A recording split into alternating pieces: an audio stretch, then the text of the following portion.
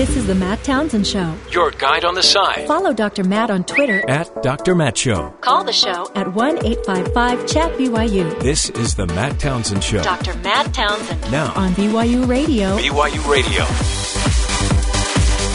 Good morning.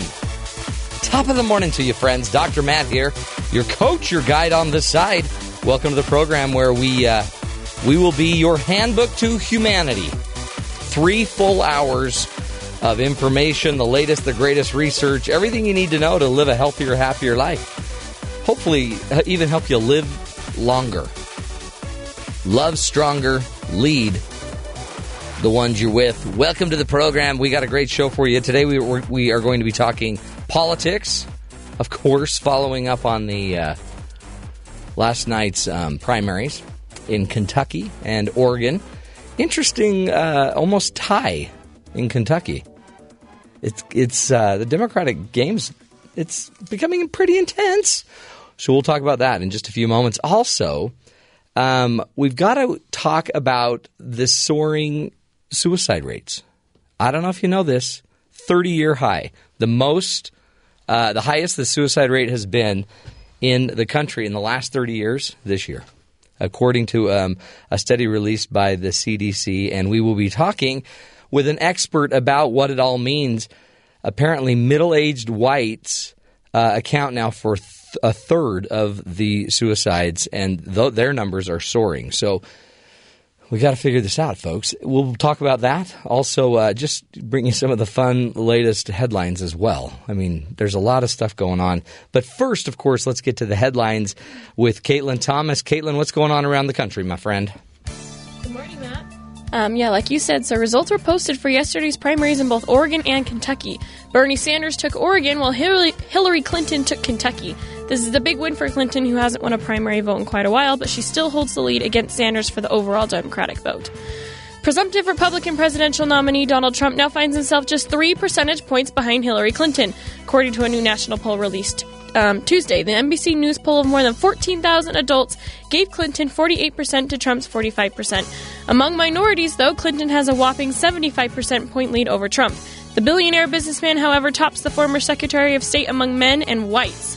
While Clinton still edges her Democratic rival Bernie Sanders nationally, 54% to Sanders' 40%, the Vermont senator defeats Trump by a greater margin in a hypothetical matchup of 53% to 41%. The Senate unanimously approved legislation Tuesday that would allow survivors and families of the 9/11 attacks to sue Saudi Arabia for its alleged involvement in the terrorist strikes by blocking the country's sovereign immunity in federal court. The passage of the measure, known as the Justice Against Sponsors of Terrorism Act, sets up a big showdown between Congress and the White House, as the White House has opposed the legislation. Saudi Arabian officials have already threatened to sell $750 billion in U.S. assets if the bill is signed into law, and President Obama has expressed concerns that the bill could also open up the U.S. to lawsuits. A new study found that 45% of heart attacks in the United States are, quote, silent, with the people having them not experiencing typical symptoms like arm or chest pain. The damage is the same. Researchers from Wake Forest Baptist Medical Center told NBC News that, quote, because patients don't know they have had a silent heart attack, they may not receive the treatment they need to prevent another one. Silent heart attacks need to have aggressive treatment, and people who have them are 3 times as likely to die of heart disease. And finally, Matt, police say a man is in custody after driving his truck onto the National Mall, claiming he had been exposed to anthrax at a farm in Virginia. Whoa. I know. The suspect said he brought some of the substance with him to be checked out. Police said they swabbed the man for anthrax, and the test came back negative. He was taken away to be decontaminated. Park Police spokeswoman said in a news release that the police officers who were in contact with him went through decontamination as well. So just precautionary measures. Yeah. The man called U.S. Capitol Police to warn of the alleged exposure and said he had had some of the substance in his truck. The man drove onto the mall in front of the Capitol near the reflecting pool. Really got some attention. Authorities closed several streets in the area, and emergency responders were told to suit up, but firefighters quickly determined there was no hazardous material. Why would you drive to the U.S. Capitol if you've got anthrax? In the truck. Yeah. Well, I mean, I don't know why you would drive onto the Capitol Mall in the first place, but I don't think he was. He was either really scared or he had been exposed to something. This happened yesterday? Anthrax. Ben, where were you yesterday? I don't want to tell you. Okay. Wow. but I got a really good shower. What's that white powder all over? Yeah, what's that? Oh, that's too bad for that guy. That's baby powder, by the way. Good stuff. You still using baby powder? He's got to freshen up Yeah, somehow. I He just know. told me he doesn't like showering. No, I know. Tell me. I'm in an enclosed room that's sealed, soundproof. But Oh, see, Ben was saying earlier that nobody could tell if he smells, but I guess that's not true. no, You not can. at all. Oh, yeah. He also tries to cover it up with curry. Ew. Yeah. No, Yeah. I just happen to eat curry every day. Oh, is that Well, right? I mean, at least it's not anthrax. It could be worse. It could Could be worse. anthrax. Yeah, anthrax-laced curry. Thanks, Caitlin. Count your blessings. You got it. You killed it. Okay. Check in later. Check you later. Next hour, every hour on the hour. Little news headlines for you there. But we've got to get to some of the other headlines as well. I mean, think about it, folks. Does Bernie not get that he's done? I don't think he understands that he's no longer considered a candidate by the Clintons. He's officially terminated. Except, of course, last night he won Oregon and almost took Kentucky. But Hillary was able to hold on to that one by a half a percentage point. 46.8% of the vote went to Hillary. 46.3% went to Bernard Sanders. But interestingly, they split the delegates 27-27. The way the Democrats do their delegate count is strange. It seems like it should be more of a winner-take-all. It almost seems like it's not democratic. Great insight. Great insight, Ben. It's true. It seems more like a socialist democratic process It's true. for Bernie Sanders. So Sanders should be happy. Donald Trump, by the way, killed it in Oregon. It's almost like he's running uncontested. 67% of the vote.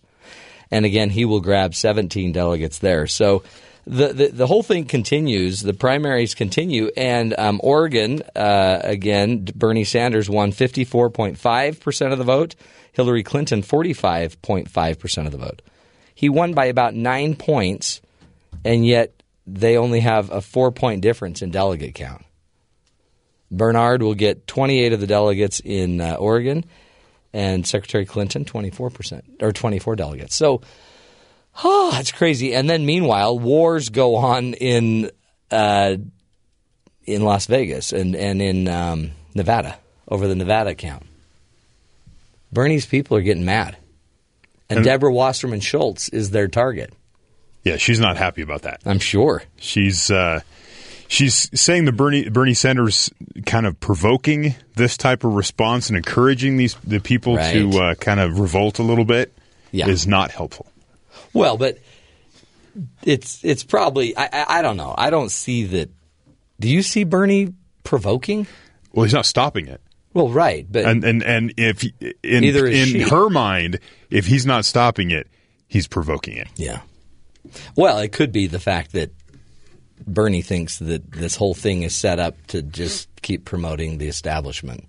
Well, yeah, he said that from the beginning, and she's the establishment. There's plenty of evidence to show that they've set it up that way. Look at the debates. Right. There's been 3? You mean the Saturday afternoon get-togethers? Yeah. That nobody watched? The worst time that no one watches TV, no exposure. Yeah. Let's minimize our risk here. Yeah. Yeah. And the fact that a lot of the money that's being raised supposedly for the DNC is really going to Hillary Clinton.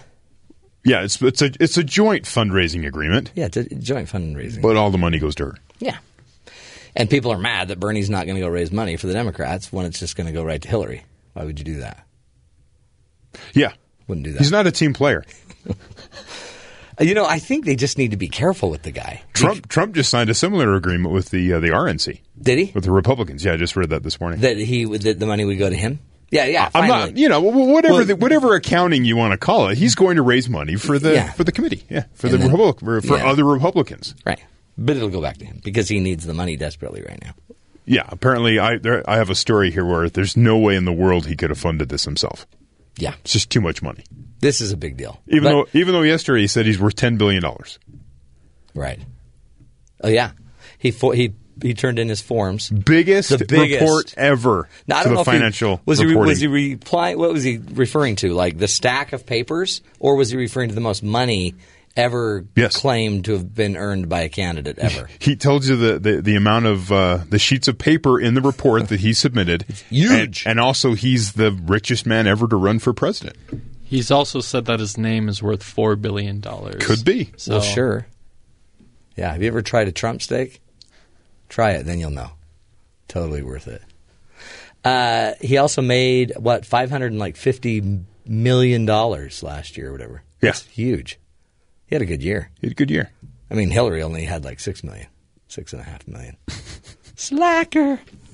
This is what's crazy. I think Donald, he just needs to calm his, rhetoric down and just start pounding away, because he could just start playing, look, I'm a businessman. Mm-hmm. I know how to do this.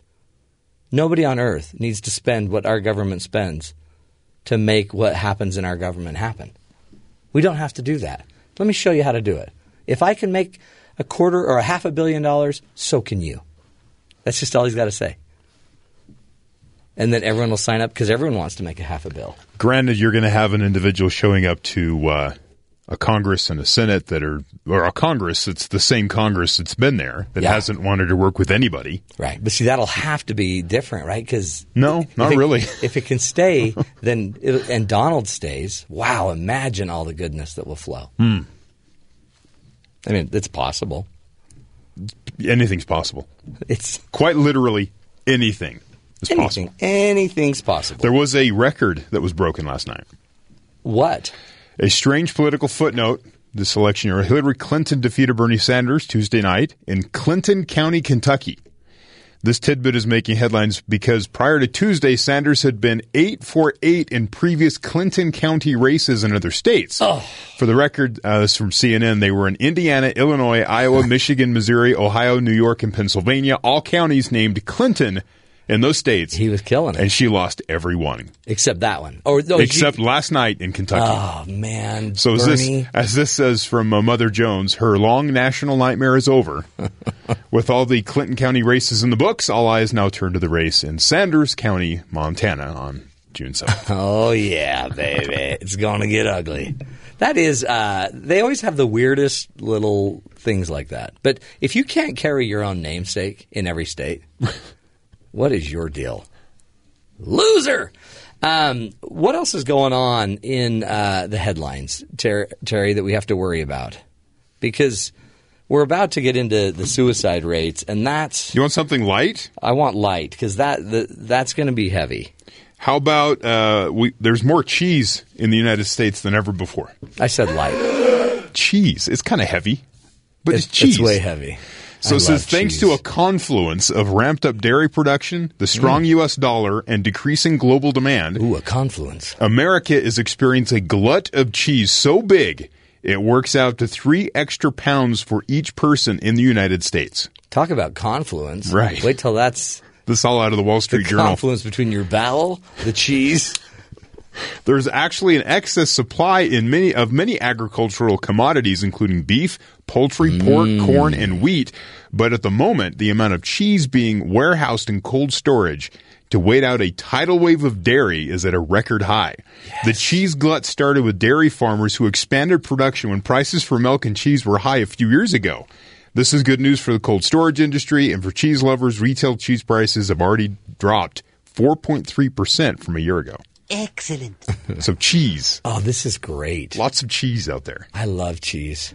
Cheese is probably my favorite food. My wife, not convinced of this story. She's been, if you go to the store, cheese is still kind of expensive when you need a big chunk of it. Yeah, we need to get more cheese out on the market so that the market prices drop. And one more? Yes. Do you want a Tetris movie? No. There's one in the works. Hold on. Why?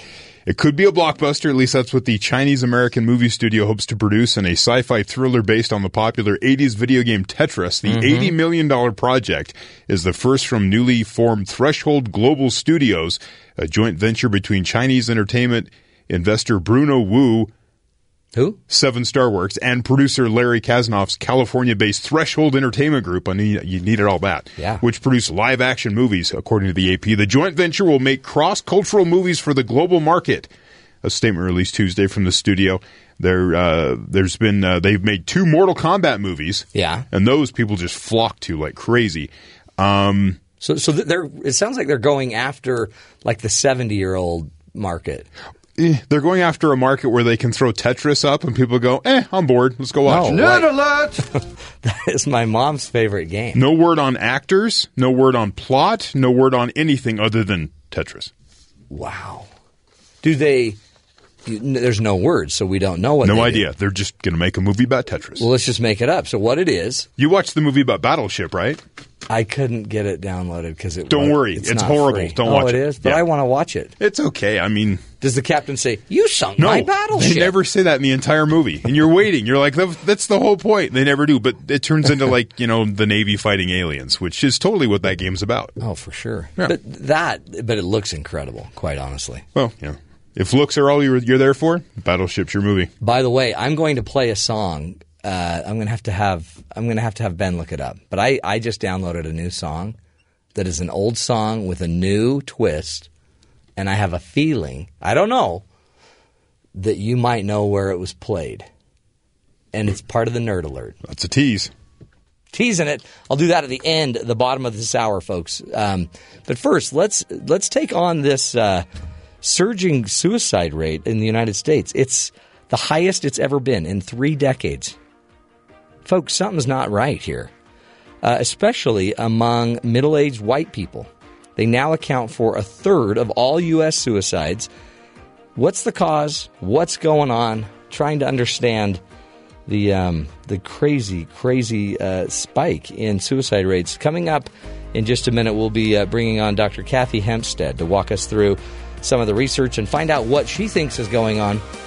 Doing what we can, folks, to help you live longer, love stronger, lead healthier, happier lives. This is the Matt Townsend Show. We'll be right back.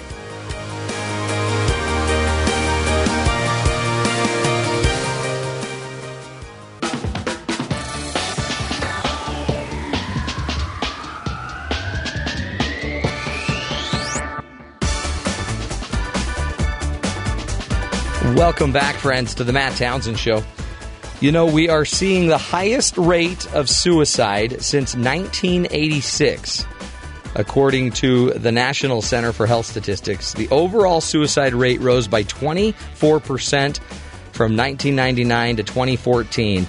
And that's about 13 suicides per 100,000 people. It's especially afflicting the middle-aged group, especially middle-aged women, 45 to 54 years of age, with the rate rising by 63% since 1999 and 43% for men. And we wanted to talk about why, what's going on, what is happening with the suicide rate. Joining us today is Dr. Kathy Hempstead, Senior Advisor for Healthcare at the Robert Wood Johnson Foundation, and she joins us now from New Jersey to walk us through these shocking statistics, help us figure out what we can do and what's really going on. Dr. Hempstead, welcome to the Matt Townsend Show. Hi, Matt. Thanks for having me on. Thank you for being here. Talk to us about these numbers. I mean, so middle-aged white men and women, their suicide rates are going up. And really maybe the most shocking, the rate has tripled for girls ages 10 to 14. What is going on?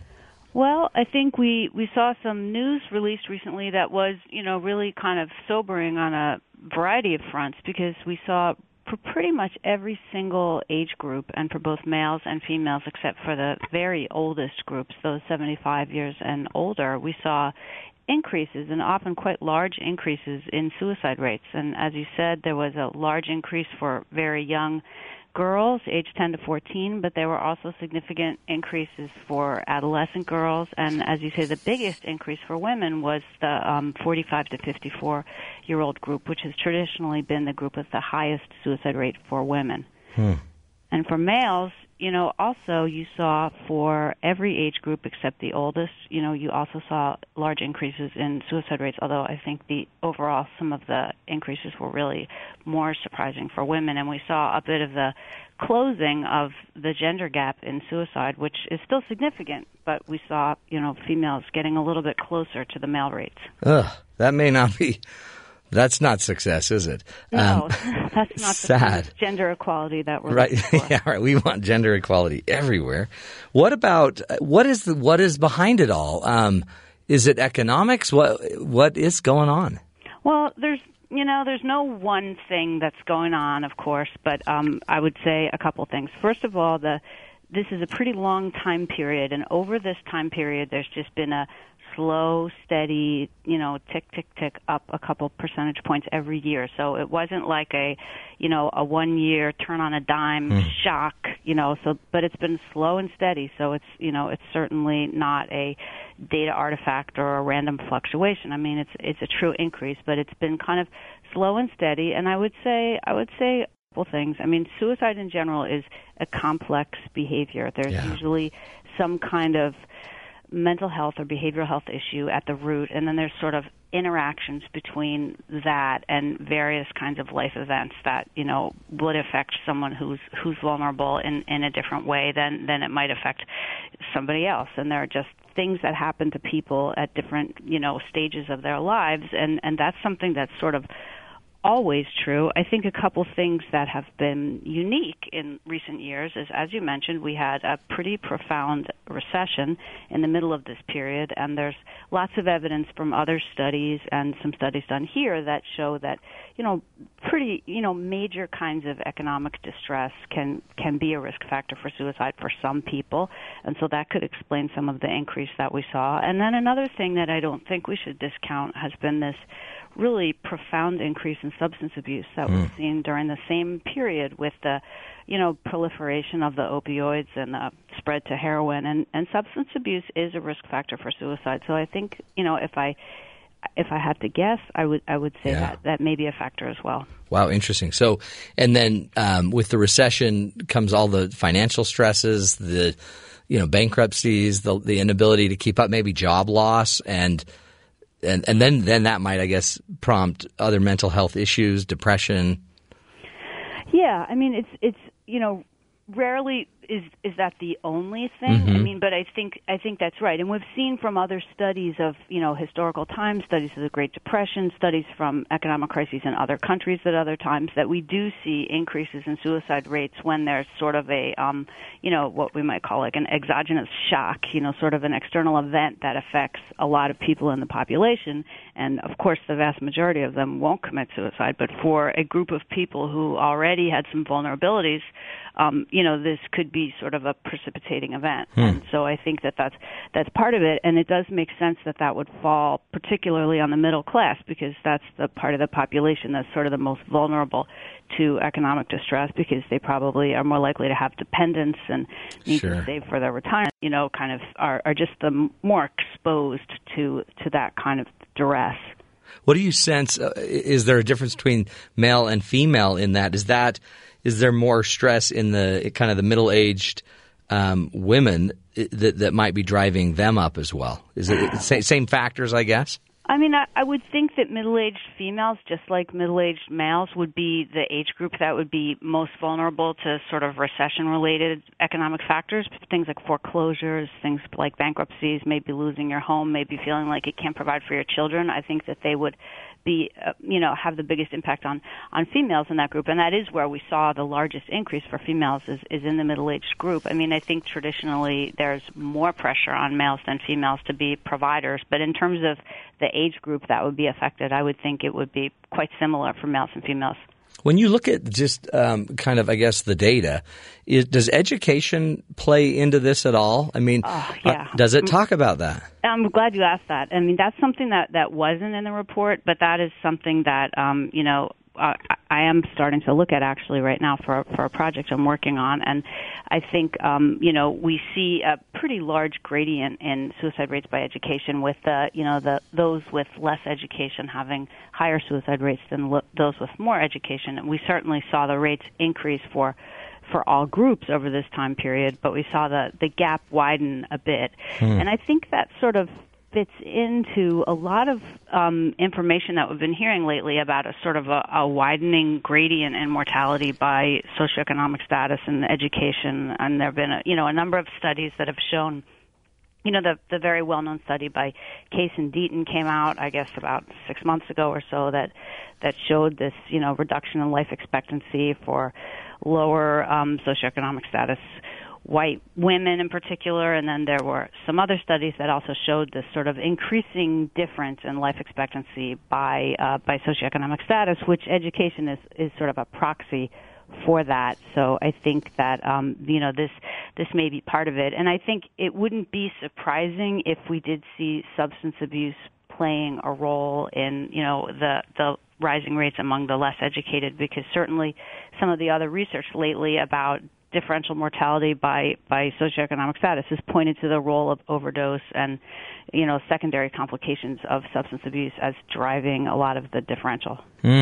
Man, it really, in fact, yesterday I had the privilege to address about 400 mental health workers, and their jobs are stressed to the edge because they're dealing with lower economic populations, but highly supported by healthcare laws, Medicare, I think it was, or Medicaid, I think, and anyway, I want to do this. Let's take a break. We're speaking with Dr. Kathy Hempstead. And Kathy, when we come back, I'd love to talk about – we have more and more access, it seems like, or more people do, to health care. Are we not addressing maybe the health care side of this as well? And how can we create a healthier, more, I guess a stronger mental health community? We're talking about these suicide rates. And it's spiking, folks. It's impacting us in a major way. We need to understand as much as we can. Stick with us. We'll come back, continue the discussion with Dr. Kathy Hempstead. This is the Matt Townsend Show.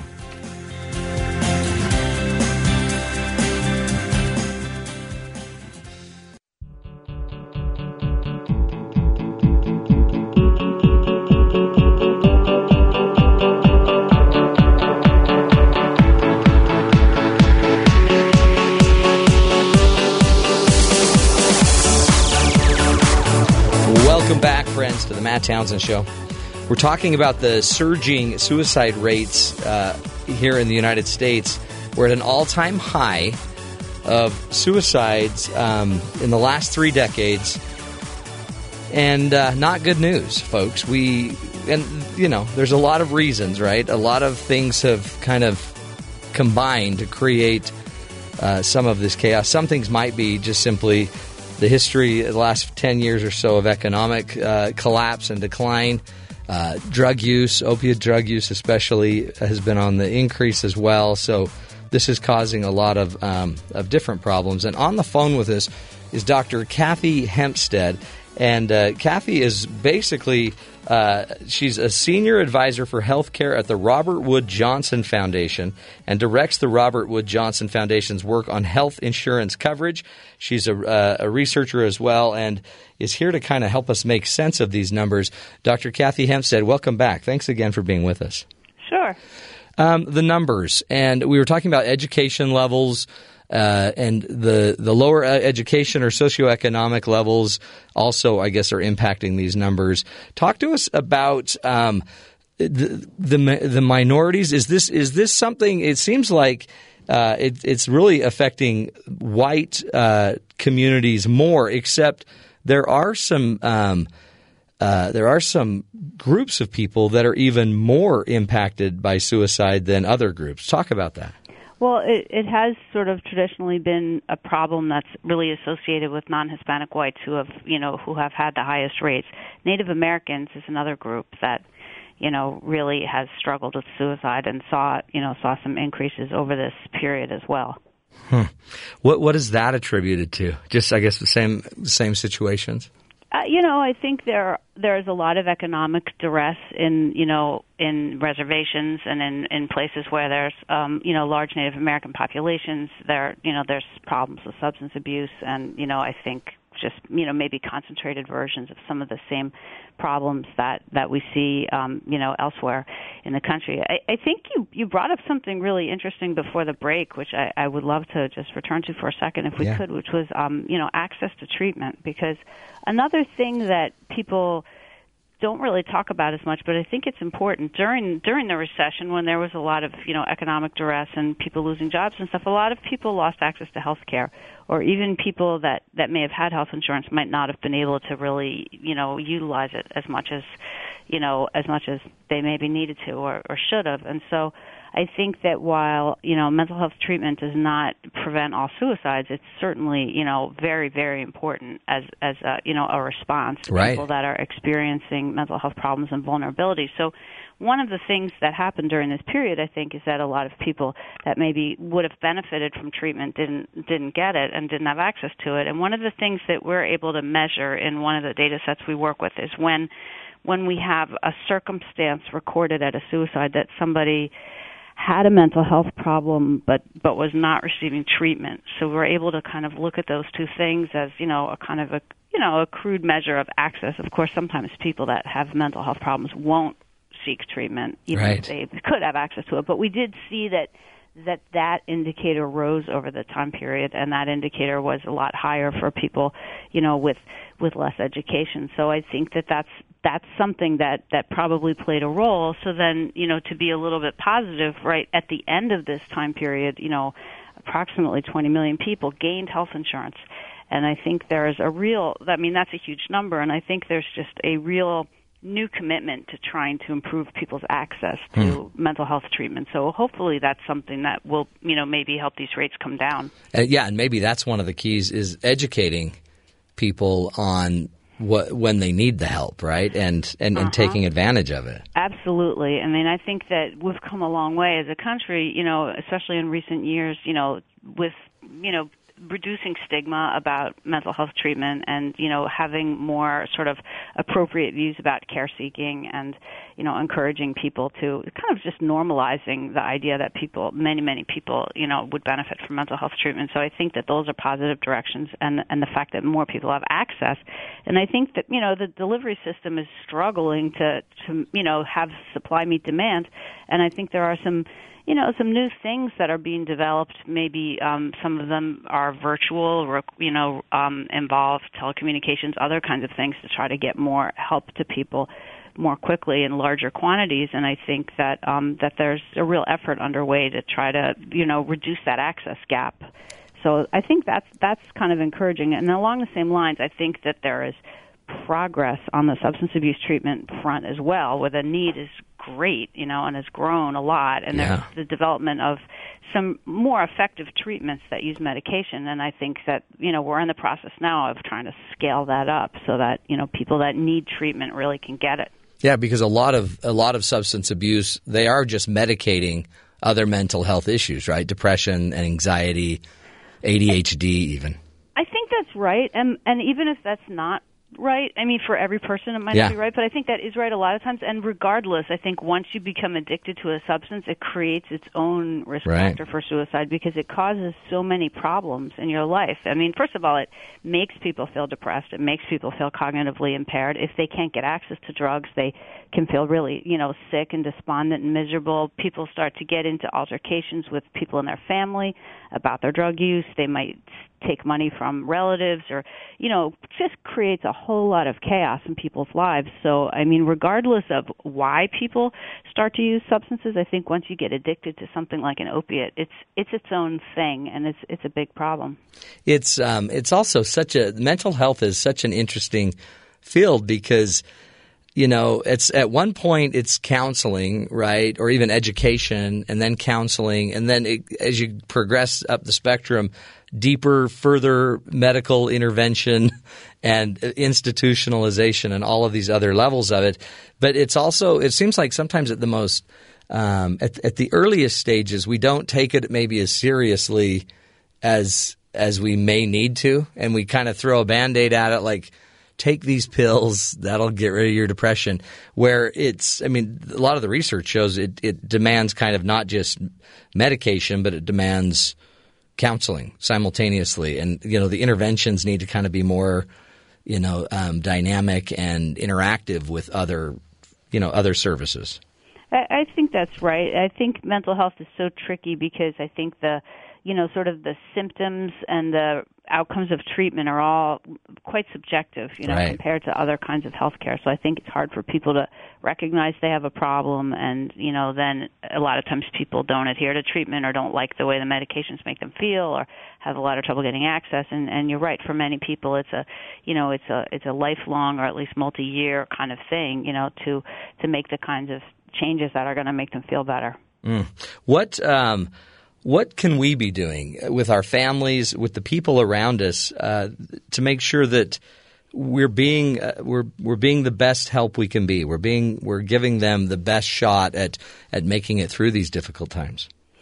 Well, I think it's helpful to realize that it's sort of a population health issue, so that there are things that we all can do. It's sometimes it's very, very difficult to help people that have, serious problems and don't seem to want help, but certainly, encouraging people that seem like they're not feeling well, that they're depressed, that they're having a mental health problem, encouraging people to get treatment, that's obvious. I think parents of adolescents, need to know that adolescents, in addition to having mental health problems like anybody else, are also extremely impulsive. So, lots of times adolescent suicides come right after, altercations with parents or with other family members, or, there's an impulsivity with younger suicide and self-harm that is not there with older people. So even though the actual suicide rates are younger, are lower for adolescents than for older adults, the setup to suicidal behavior is a little bit different, because adolescents are less mature, and they are just can be very impulsive. So I think that it's important to remember that when you're, interacting with adolescents, which can be very trying, but to try to avoid very, very inflammatory confrontations and, things that might make people feel, at least temporarily, like they don't have any other options, or, they want to hurt themselves, which so often when we, read about the details of adolescent suicide, it's extremely impulsive and, probably is something that, would have maybe gone away, and they may never have had a thought like that again if that moment could have been prevented. So I think there's special caution that people should take with adolescents, because they are just less mature. But then I also think, for another thing, not to get into, gun control or anything like that, but just in terms of thinking about whether people have access to lethal means, if you know somebody that is, that you're concerned about, and they have a gun in their house, well, that is a thing to think about if you're a family member or a friend. And I think that, medications similar, and, those are things that really matter, because access to lethal means, does make a difference, because people have a suicidal thought. They may not keep that thought going for too long, but if they have a very easy way to bring that thought into reality, some people will do that, and they may not substitute another method. So I think that that's a very, very important thing that family members and friends are in a unique position to help with. So true. And listen and hear what they're saying, right? If somebody threatens it, take it seriously. Oh, yeah, absolutely. And most people that commit suicide have done something like, either disclosed their intent or, left a note, made prior attempts. There's very often there is, a trail of behavior that leads up to this. There's very stereotypical things, like if people start giving away their possessions and stuff like that. Those are clear warning signs. But even, beyond that, many people will say things, will kind of test out suicidal ideas and say things like, it would be better if I just weren't here, or, things like that. And those are definitely things that people that are feeling good don't say things like that. Yeah. So if someone says that, you should not ignore it. Take it seriously. Wow. Yeah. Dr. Kathy Hempstead, thank you so much. And thank you for your great work there at Robert Wood Johnson Foundation as well. Thanks for having me. It was a pleasure. Great insight. Again, folks, suicide, it's on the rise, and yet it's also, there's connections to everything else that's going on. Just the pressure that you feel day to day. It's some struggle even more in knowing what to do with that pressure and how to handle it. Also maybe even leading to drug use or drug abuse or eventually addiction. It's a tangled web, folks, we call life, and yet there's signs and there's clues, as Dr. Catherine Hempstead just taught us. We'll take a break, folks. This is the Matt Townsend Show, helping you get through this crazy thing we call life and doing it with, some peace of mind. This is the Matt Townsend Show. We'll be right back.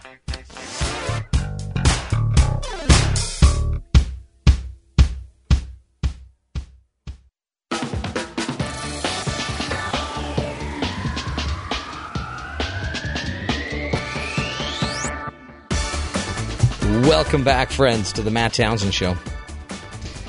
These are people, right? People are hurting, and I think if you just watch the political world long enough, you see that there's a lot of angry people. Now even Bernie Sanders and his people are getting upset to the point of, acting out. But maybe what's really happening is deep, deep down, people are financially stuck. They're upside down. Their dreams are gone. And maybe that's part of the problem with what's going on with the peaking suicide rates. I also have a belief that technology's got something to do with it. Those darn smartphones. But it probably is pulling us away from interaction with each other. When we could go talk to somebody and maybe talk something out, we now just get on our phones and go Netflix it out. Is there a problem with that? Well, except, you're not solving your problem. You're just, binge watching, which in and of itself is depressing. After like 8 hours of it, you're thinking, man, where did my day go?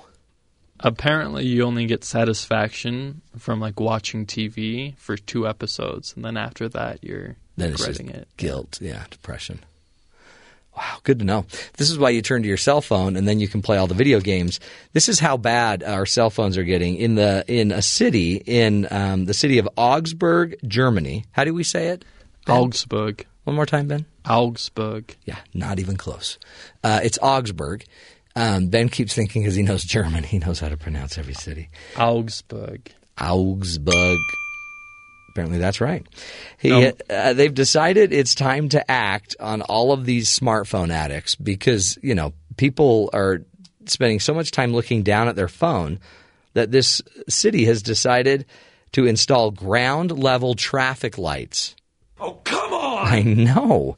To warn people who keep looking down at their screens that, for example, that a tram or a train is approaching. So when a train's coming, they have these lights that kind of, instead of just having a line like don't cross the line, a train is coming, now they have lights that would flash on the ground. So when you're looking down at your phone, you can see that you're about to die. Isn't that crazy?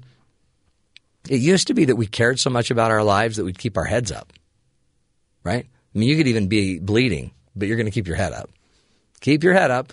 Now we put our head down, and all of a sudden the cities and the states have to start protecting us from our own stupidity, our own inability to protect ourselves. So red lights flash when a tram is approaching, and when normal traffic is happening, then the lights turn off.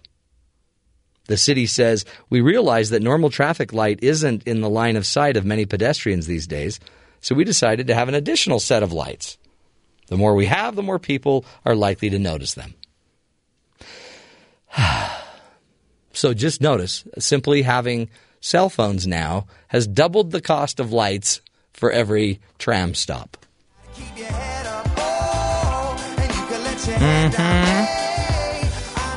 You got to keep your head up, folks, or you're going to lose it. Last thing you need to do is lose your head getting on the tram. Yeah, folks, let's just value our lives a little bit more. I mean, I don't want to sound like Grandpa, but maybe put the phone down when you're next to a moving piece of metal that weighs many, many tons that could kill you or crush you. Hey, also, you might want to put it down when you're heading 70 miles an hour on a freeway, too. Keep your head up. I mean, I don't want to sound old-fashioned. It used to just be makeup and Big Macs that you used to worry about people being distracted by. Not anymore. Now it's the cell phone. Anyway, thanks to Augsburg, Germany. teaching the rest of us how to make sure that these people live. I personally think evolutionarily we should just let them walk out. Can't keep your head up? Can't keep your head. It's that simple. Sounds graphic, but we're trying to shoot straight with you folks. We'll take a break. Next hour, more ideas, more fun, interesting guests coming up next hour as well. We will be talking with a man that had Asperger's, didn't even know it. And then it dawned on him that he had Asperger's, and it changed his life because he started actually looking for emotional connection. Pretty interesting story. John Elder Robison will be with us. Stick with us. This is the Matt Townsend Show, helping you get through life and do it with style. This is the Matt Townsend Show. Stick with us.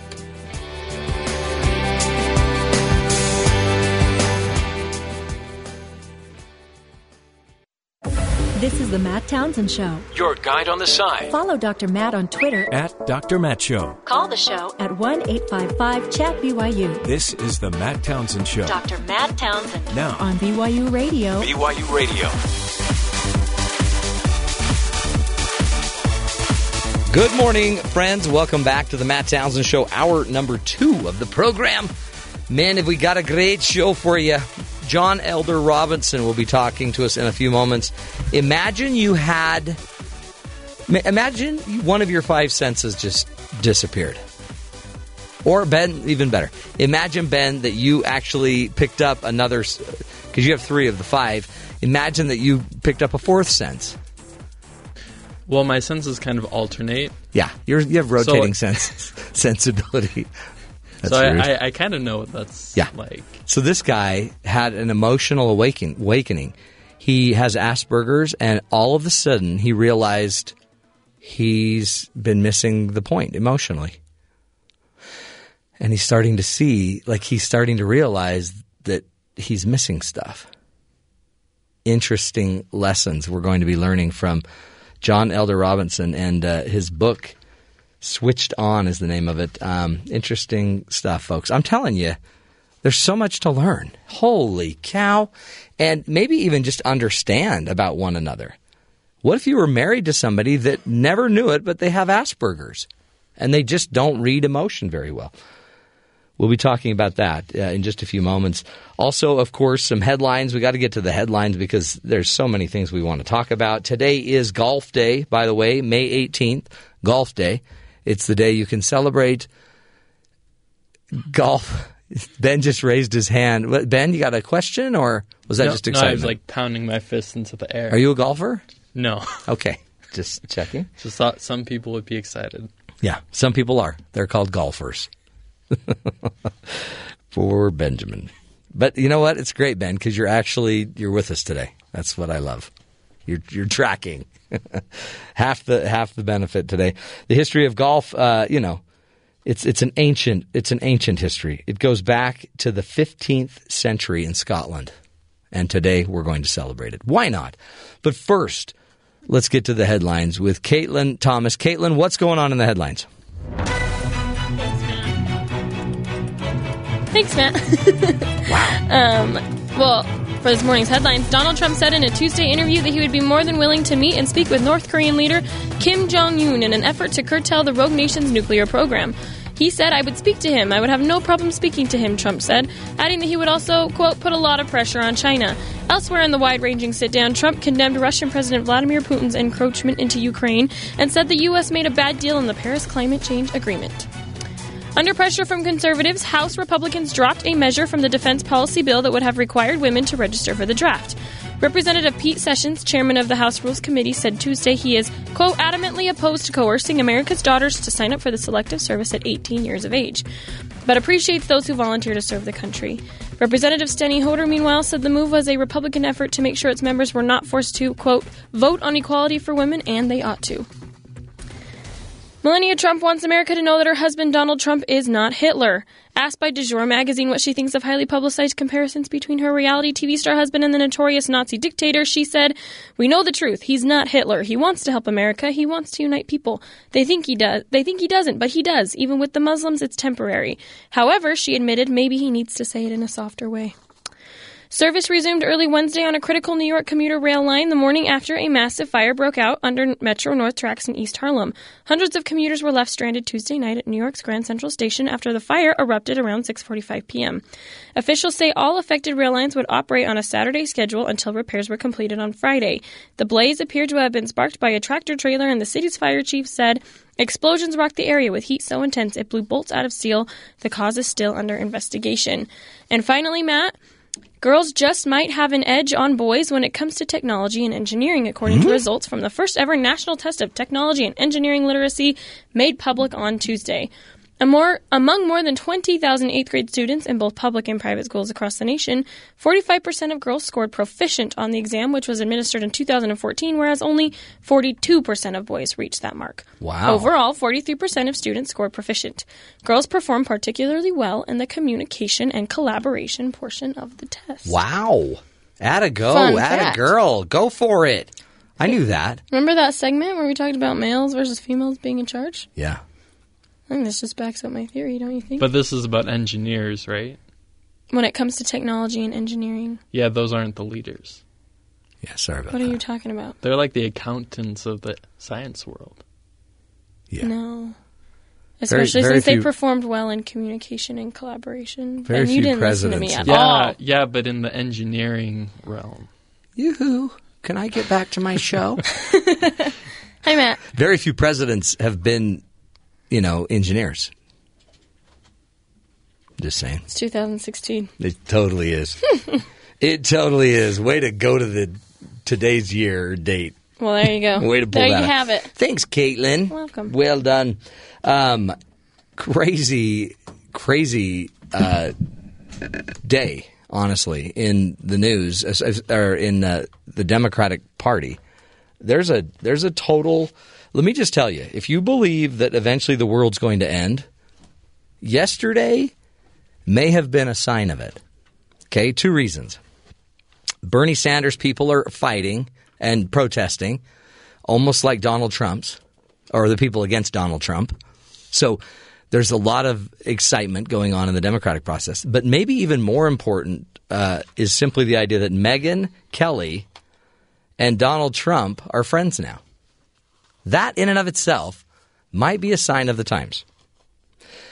So Megyn Kelly had an in-depth interview with Donald Trump. Now, if you remember, this didn't go I don't know if in-depth is really, because they didn't get into foreign policy and things that he would necessarily do as president, because that wasn't the scope of the interview. Yeah, no. Well, and honestly, who wants to watch that? And who really will Donald ever get into foreign policy deeply? I read this morning, Fox is trying to maneuver Megyn Kelly into possibly being a Barbara Walters interview special type of reporter. Really?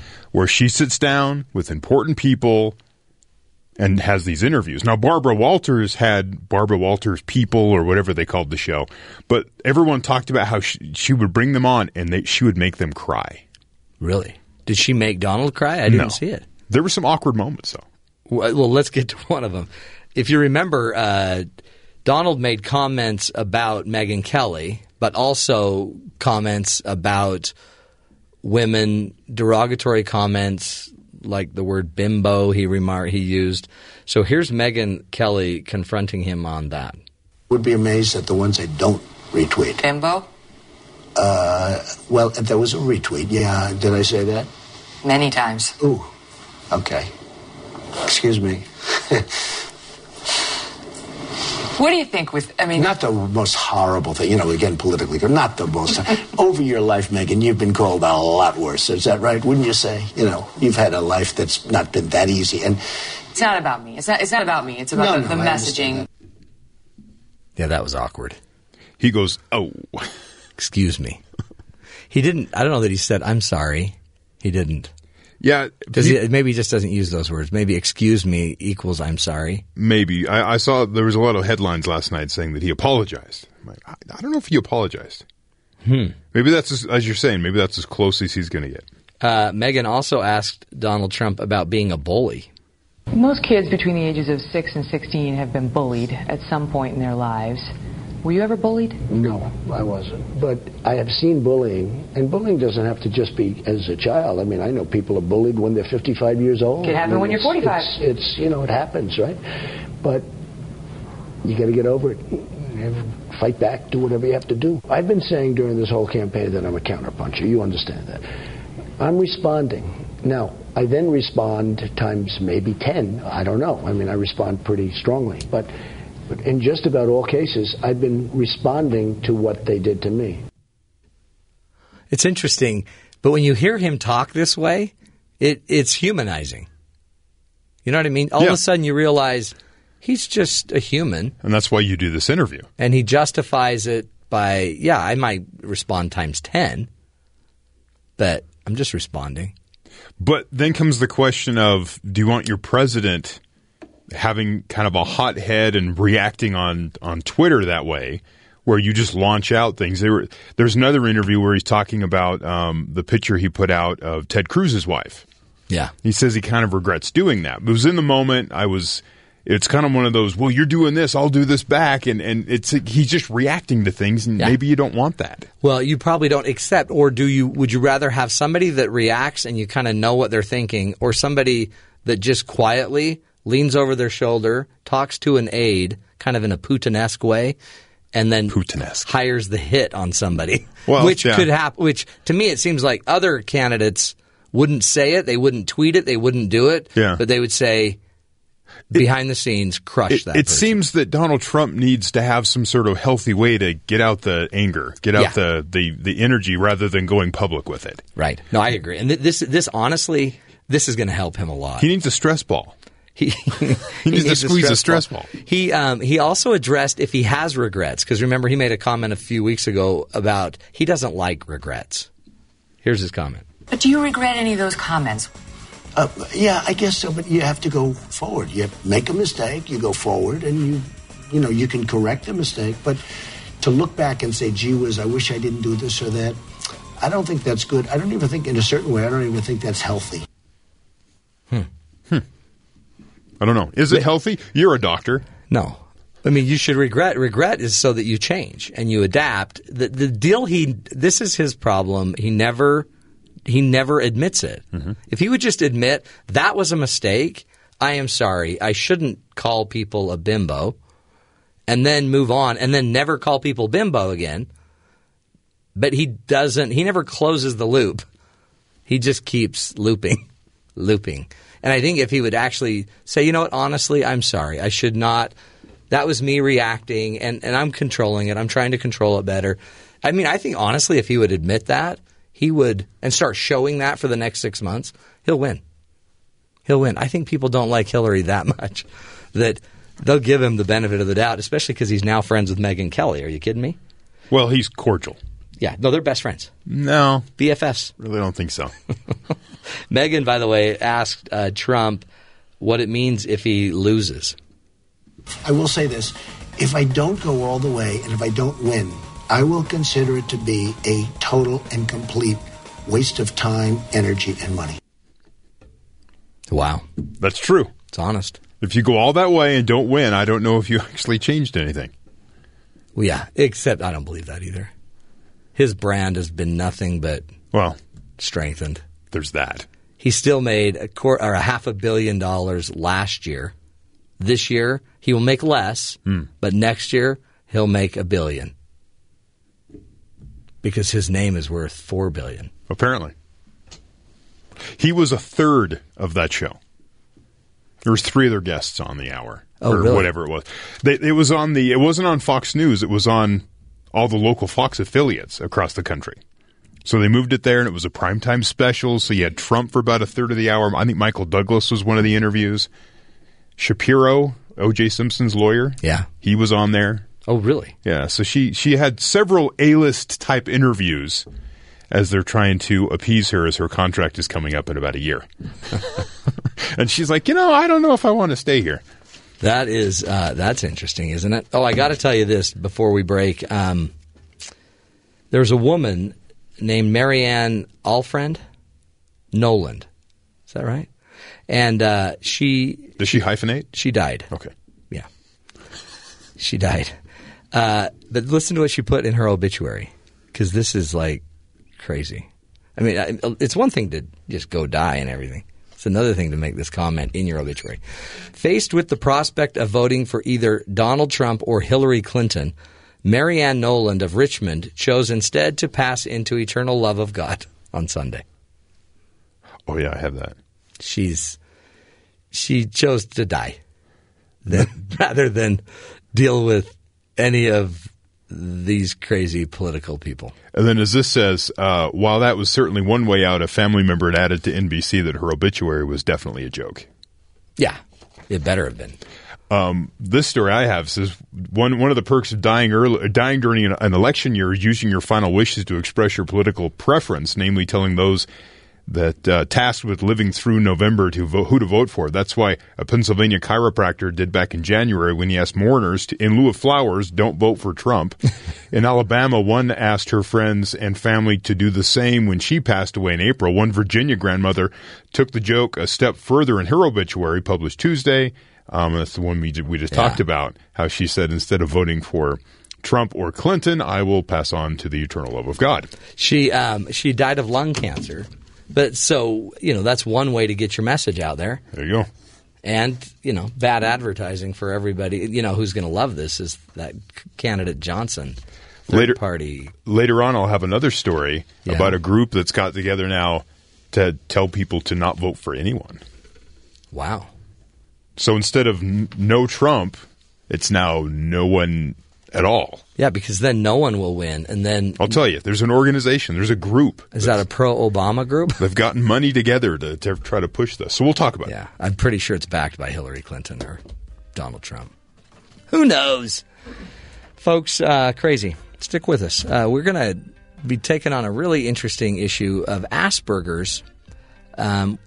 John Elder Robison will be joining us, author of a new book. He's written many books.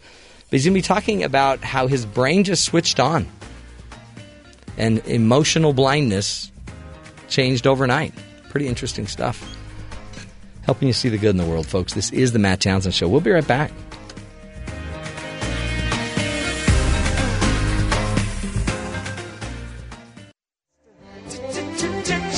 Turn and face the strain.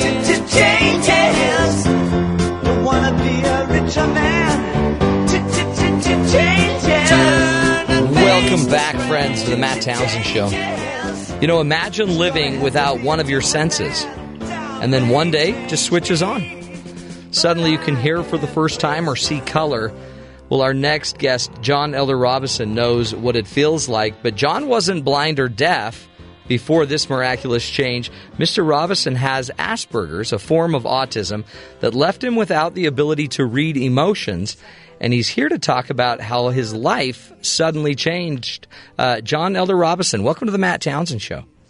Thanks for inviting me on with you today, yes. You bet. Thanks for being here, and you've written many books about your journey with Asperger's. Talk to us about your latest book, Switched On. What do you mean? What switched in you, John? What switched on in me was the ability to read emotional cues from other people. I was always able to feel emotions. Autistic people are often thought as not having emotions because we don't show emotional signals a lot of the time. But we actually feel things very deeply. And for me, the disconnect and disability was that I couldn't read cues from other people. So if someone was sad, I couldn't sense, for example, that she was sad. Right. I couldn't offer comfort. And I was seen as callous and uncaring when, in fact, I cared very much. Huh. And that was a disabling thing to me. Now, John, is that with most Asperger's people that have Asperger's? They can feel the emotion, they just can't see the cues. It's probably not quite as simple as that, but that is the gist of it. Okay. Autism.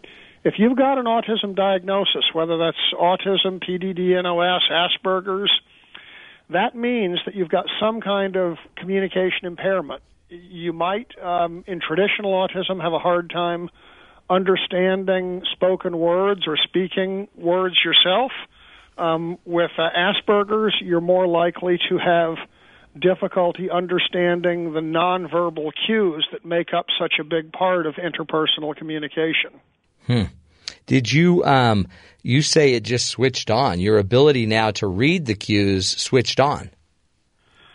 It did. Now, that was a temporary thing. It didn't switch on forever, but what happened was the experimental stimulations that I took part in at one of the Harvard teaching hospitals in Boston, Beth Israel, they temporarily turned on the ability to see emotions in other people at a very strong and intense level. Wow. And actually, that was disabling. I was overwhelmed by the ordinary emotion of daily life. And that gradually faded away, but it left me permanently changed. Just imagine, if you were a colorblind person all your life, and you got to be middle-aged and you just got angry when people talked about beautiful blue sky or green grass, because you saw the evidence of your eyes that it was all gray. And then imagine you go in a doctor's office and they switch on color for you. And even if color fades away the next day, you're going to live the rest of your life with the knowledge that color is real, and it's going to change how you see and do everything. And that's how it is for me. And it's overwhelming, you said. Now, this took place in a car ride. Is that what happened? Well, the stimulations took place in a neuroscience clinic at Beth Israel Hospital in Boston. And what was interesting was the scientists thought that they would stimulate me for half an hour, and there would be direct effects that they could measure for about 15 minutes after. So they were very anxious to stimulate me and then test me. And to do that, they put me in front of a computer monitor where I looked at faces with different expressions and pushed buttons for what they meant. And I didn't feel any different doing that test. So then I sat around the hospital doing, paperwork and stuff like that, and I left about 2 hours later. And it was only when I was in the car listening to music that this, tsunami of emotion washed over me. And it was totally unexpected because they had said, well, any effects are going to be long gone by the time you leave the hospital. So to be overwhelmed by it that night and then have it carry on, for days after, it was remarkable, but totally unexpected. Oh, yeah. And I guess mind-blowing, overwhelming, because one of the things I read is that you discerned that the majority or a large percentage of our emotions aren't positive. Well, for you to say that now, I guess I could look back on that time and I could say what a naive fool I was to think any different. The newspapers are full of bad news. But I had this, kind of fantasy. Because I was blind to these emotional signals, I thought there must be all these beautiful, sweet, kind messages that I'm missing. And if I could receive those messages, I would be so much happier. And that fantasy wasn't real, unfortunately. Wow.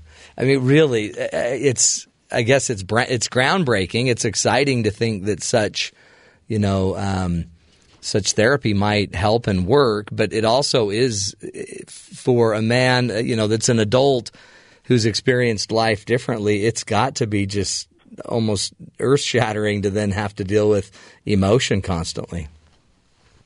There have been accounts from people who were blind or deaf all their lives, and thanks to modern medical science, they acquire the ability to see or hear in middle age, and those people find what you would think was the relief of a significant disability to be overwhelming and disabling in itself. And for me, seeing emotion, it was a dream come true, but when it came true, it wasn't necessarily all I imagined it would be.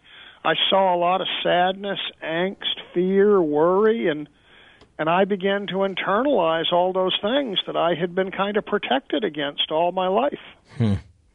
Is it? It's interesting, isn't it? Because Asperger's is who you are, right? It's one of the points you make in one of your books that it's who you are. It's not a sickness. It's It's your personality. And then all of a sudden your personality was multiplied, I guess, by 10, and then taken away again. When you lost the ability to see the emotion, what did that do to you? Was that a relief? The ability to see emotion came on suddenly, truly like flipping a switch. The fading away was very gradual, and even today, my ability to read emotions in conversation and seeing people is markedly better than it ever was earlier in my life. So even as it faded away, it is not entirely gone. And that was, as I say, a gradual, gentle thing. One thing that I realized in doing this is that there's no free ride. People often say things like, well, 90% of our brain isn't even being used, and if only we could use it, we would be so much more productive. But in fact, studies show that we do use all our brains. And so when you make a change in me and I could suddenly see emotion, it's fair to ask, what were those parts of my brain that see emotion doing before? Mm-hmm. And I now think that those areas of my brain might have been what helped me have a unique insight into machinery and mechanical things. Right. That's what made me successful as an engineer. It's not so much having Asperger's as the ability to see into machines. That was unique.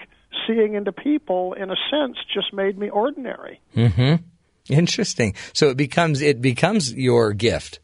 It becomes your advantage. Asperger's is an advantage, and you can change it and become normal. Air quotes. Well, there's many things about me that are still disabled. So Asperger's is not entirely an advantage. They call it a disability because there's stuff that's disabling, but that particular thing, seeing into machinery, and that has been a powerful advantage for me all my life, and I believe that's absolutely due to Asperger's, yes. Wonderful. And now, did you continue the therapy? Are you still doing that therapy? I took part in 6 studies. 3 of the studies were aimed at measuring a parameter called brain plasticity. It's how the brain changes in response to stimulation. Mm-hmm. Those studies didn't have any effect on how I think or perceive the world. And then I took part in 3 studies that really changed how I see everything. And those studies were in 2008, 2009, and 2010. I haven't done any TMS experiments since then. Is it what were the findings in the study? It was really interesting. They were published in some neuroscience journals, and if you were to read what the scientists published, it was very dry and technical. They said things like, well, we had a dozen subjects, and we put them in front of a monitor and we tested them recognizing faces, and then we did TMS stimulations to these areas and we tested them again. And the autistic subjects, many of them showed noticeably better ability to recognize expressions. So they said that a number of us were noticeably better, and they said the people who were not autistic were not affected at all by the stimulations, which I thought was interesting, that even though it made us better, it didn't make people who were not autistic super better. Yeah, right. Do anything to them. But if you read what they wrote, it's like the life-changing things that happened to me weren't even part of the medical journal articles. They only described what happened in the 15 minutes after the stimulations. Yeah. What about what happened in the days and weeks and months? And that isn't even mentioned in the journal article. Oh, that's sad. Because, I mean... I don't know if it's sad. I mean, that's how medical research is structured, I guess. But that's where the hope is, right? I mean, that's an outlier that they need to go explore, and I'm sure they are, but... You're absolutely right. My experience was totally unexpected, and I think that it's full of hope, not just for autism and Asperger's, but also it's full of hope for the power of TMS to change the mind, to treat other conditions that are really formerly untreatable. Yeah. Oh, I think it's fantastic. And even just to have the experience. I mean, if every human being, John, could have an experience that is that awakening, it would have incredible impact, I think, on how we treat each other, how we see the world. I just think it's so insightful. I want to take a break. We'll come back, John, and continue this discussion. I really want to know what the rest of us need to learn about just what you're experiencing, having not had the emotional, gifts, and then having received it, and then still kind of in a more moderate level, how it's impacting you. Stick with us, folks. We'll continue this discussion about the book Switched On, a memoir of brain change and emotional awakening by John Elder Robison. Stick with us. We'll be right back.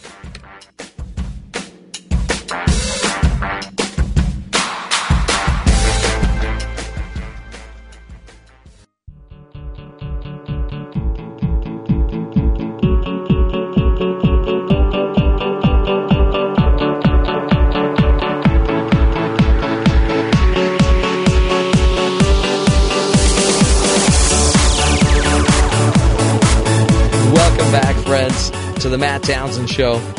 Can you imagine having your hearing turned on for the first time, and you're an adult, and all of a sudden you can hear everything, the birds, you can hear the moans of your children as you tell them to go to bed. It could be overwhelming, right? To have this one of your senses reignited. Well, our guest today, John Elder Robison, has Asperger's, which is a form of autism that left him without the ability to read emotions. And he then went through some therapy and for a while had the switch switched on, the emotional recognition switch kicked on. And in a profound way, he still has many benefits of the ability to still sense and see emotion a little bit better today. But he's walking us through some of his lessons, and we appreciate you, John, being here. It really is an interesting book. It's quite a journey, really. It's, what I've just realized that's kind of remarkable is that people, after I wrote Look Me in the Eye, they remarked on the different things I'd been successful with, being an engineer for rock and roll bands and working on some of the earlier electronic games and toys, and then, of course, taking up book writing and photography. But all those things are solitary activities. I did them alone. You do that kind of stuff alone. And if you look at what I'm known for today I serve on the federal government committee that makes the strategic plan for autism along with 35 other people. Wow. I teach neurodiversity and autism at William and Mary in Virginia, again, with a bunch of students and fellow faculty. I serve on a bunch of different committees advocating for autism and people with differences. All those things are group activities. Never in my life was I successful in a group activity before doing these experiments, and now that's like the main focus of my life. And I realized, isn't that kind of a remarkable change? Yeah. I mean, it really is. And so is that, John, your point that there's hope? I mean, with Asperger's, it's not a death sentence. It's, you also have gifts coming from it as well. And it's, that there's hope that, I guess, with some of the therapies, but even just, I guess, with some understanding, you might be able to improve your conditions. I think one aspect of hope is that my experience suddenly seeing emotion after not seeing it all these years showed me that maybe the grass isn't always greener as I thought it was. And that in itself is hopeful for young people with Asperger's, just that it helped me see my gifts more clearly. But at the same time, I recognize that there are probably quite a few people on the autism spectrum who feel just like I do. They feel disabled by a limited ability to read emotional cues in other people, and they think, what if I could make that better in myself? And I think the promise that we have a therapy under research now that can truly do that has the potential to be life-changing for others, just as it was life-changing for me. And finally, there's the promise of TMS to treat other conditions like epilepsy, addiction, anxiety, and those things can be truly life-saving. Mm. And again, we're really on the cutting edge right now, right? It's just getting started. That's really it. TMS is a targeted therapy where they're firing electromagnetic energy into an area of your brain that's maybe between the size of a marble and the size of a golf ball. So if you kind of hold a marble up to your head and you imagine in this area, holding it up by your temple, we could impact seeing emotions and autism. And then you hold it maybe over by your left ear and you think in this area we can relieve depression because there's 1,000 TMS centers treating depression in the United States today. And then think, how many other places could we put that on your head, and what conditions might we be able to treat, all the other places we can place it? We haven't even scratched the surface with the potential. Wow. And TMS stands for what? Transcranial? It stands for transcranial magnetic stimulation. Yeah. And it's a process where they use an electrical coil, like an electromagnet in science class, and they pulse it with energy, and whenever they pulse it, it induces tiny electrical currents in your brain underneath the coil. So it's done while you're fully awake and conscious. You don't feel pain. You might feel, it feels like kind of weird. It like puts your mind in neutral, but it's definitely not a painful thing. Wow. And it's a gentle process in that it's not done under anesthesia. People sometimes compare it to ECT. ECT is a violent jolting of the brain that's done under anesthesia. Yeah, right. This is millions of times gentler than that.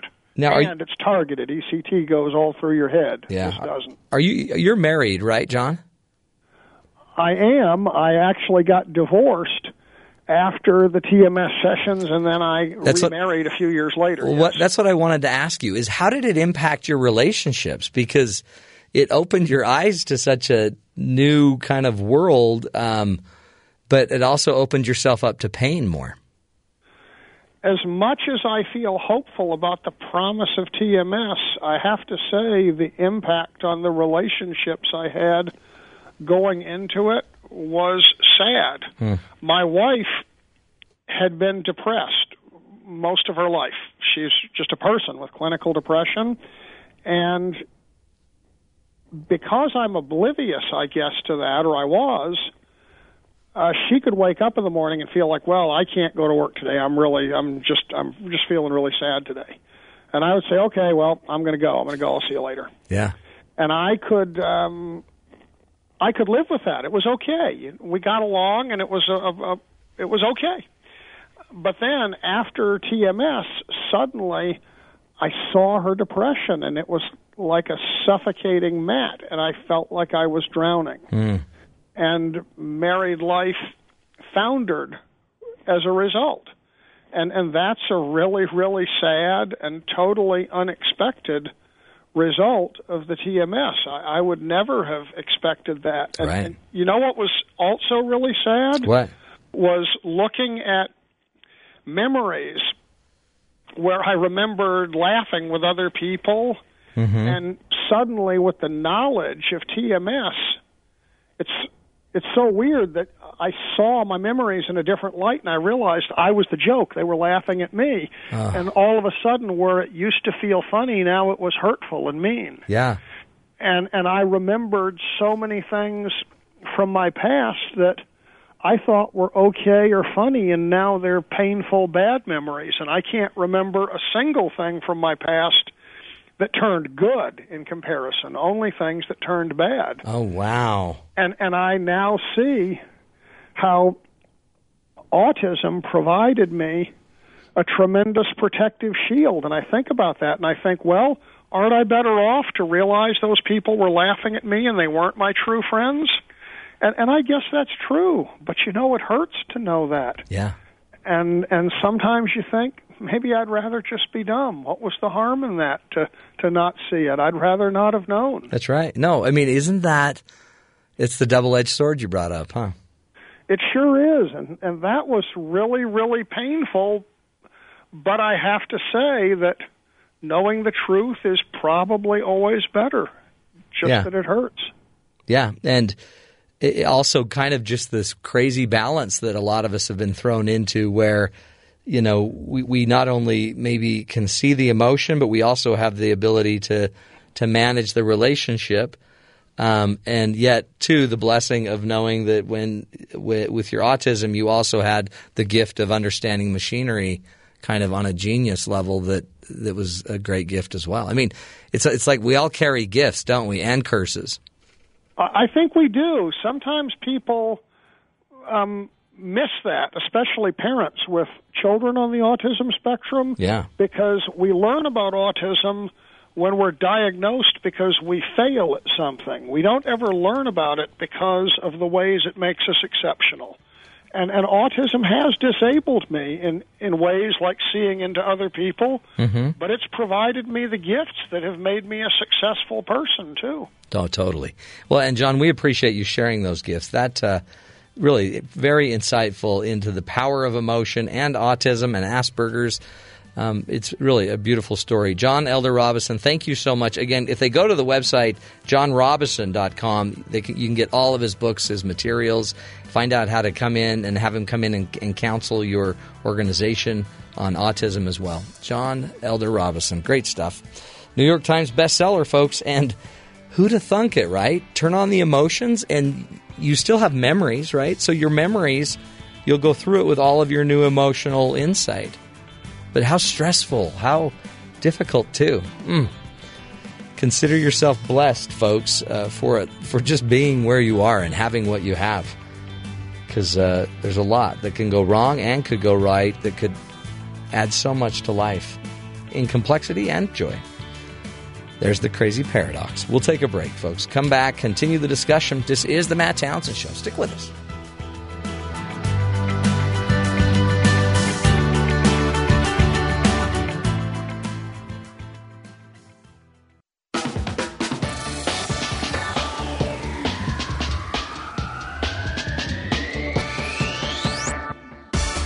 Welcome back, friends, to the Matt Townsend Show.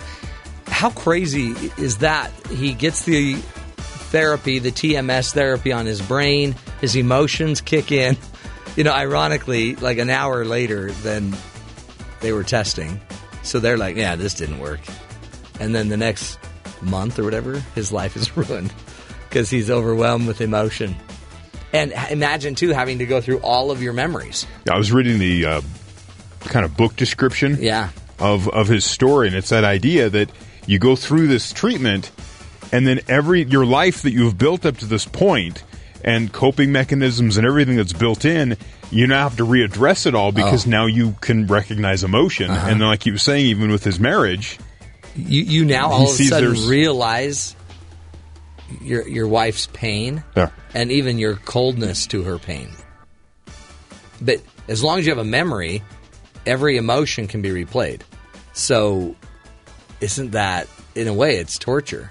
Yeah, so he said there was kind of a moment he had to kind of deal with some loss there because what he was doing before had to go away now because he was recognizing the emotion and how he reacted and related to other people. Okay, I'm going to go crazy on you here. So maybe this is what hell is. Whoa. So maybe when we all die, you're not just going to go burn in a fire pit with the dark side. Maybe you're just going to be given a full understanding of your life and go revisit it with this new light. Like the good parts? Well, so the good parts will be sweet, and then the bad parts will be heightened because you're like, oh, geez, I blew that. Or will it just be the bad parts? No, I think it'll, because life is great. Okay. She'll have But you'll have to have the up or downs to understand the downs. Yeah. Okay. Maybe that's what happens when we're all done here. We just get all of our faculties back, and you're a fully operational spiritual being. I'm just throwing it out there. Hey, write a book. I'm going to write a book on that. Will you make a note of that? Write a book on that. I figured out where hell is. It might be in our very head. Could be. What are we going to name the book? Ben. ... Where hell is. Wow. I don't know. He's just that's just my working title, right? We'll workshop it. We'll figure it out. I'll see you there, man. I love Ben.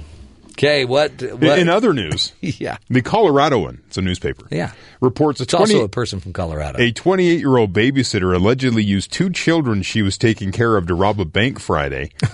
Authorities say Rachel Eisenfar, I guess, pulled up to a drive-thru at the Colorado East Bank and Trust, used the vacuum tube to send the note to the teller. The note claimed there was a man in her SUV who was threatening to hurt her kids if she didn't get the money for him. This report from the AP. The bank teller, under the assumption that lives were in danger, gave her $500. NBC News quotes a sheriff's office statement saying the SUV was found by authorities soon after the incident. The 2 suspects were detained. The sheriff's office says there's never actually a man in the SUV, and it's unclear who the second person detained was. The woman was arrested on suspicion of robbery and child abuse. The children were not harmed in the bank robbery. But she had them in the back seat. Well, hey, they're going to hurt the kids. Honestly.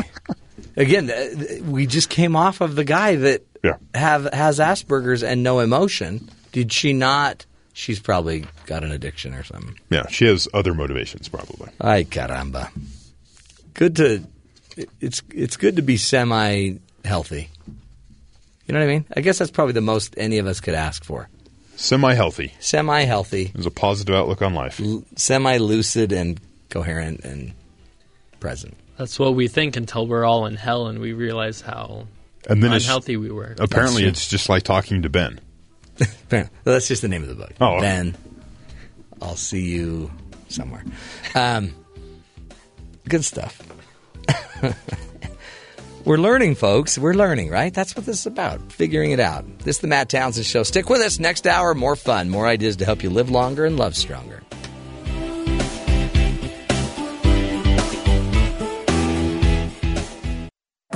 This is the Matt Townsend Show. Your guide on the side. Follow Dr. Matt on Twitter at Dr. Matt Show. Call the show at 1-855-CHAT-BYU. This is the Matt Townsend Show. Dr. Matt Townsend. Now on BYU Radio. BYU Radio.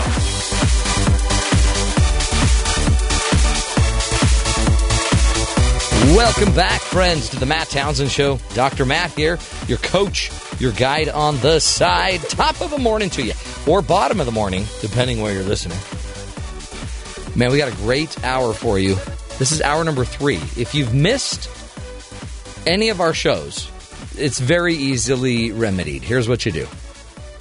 You pull out your iPhone if you got one. Look up the podcast button. Just click on it.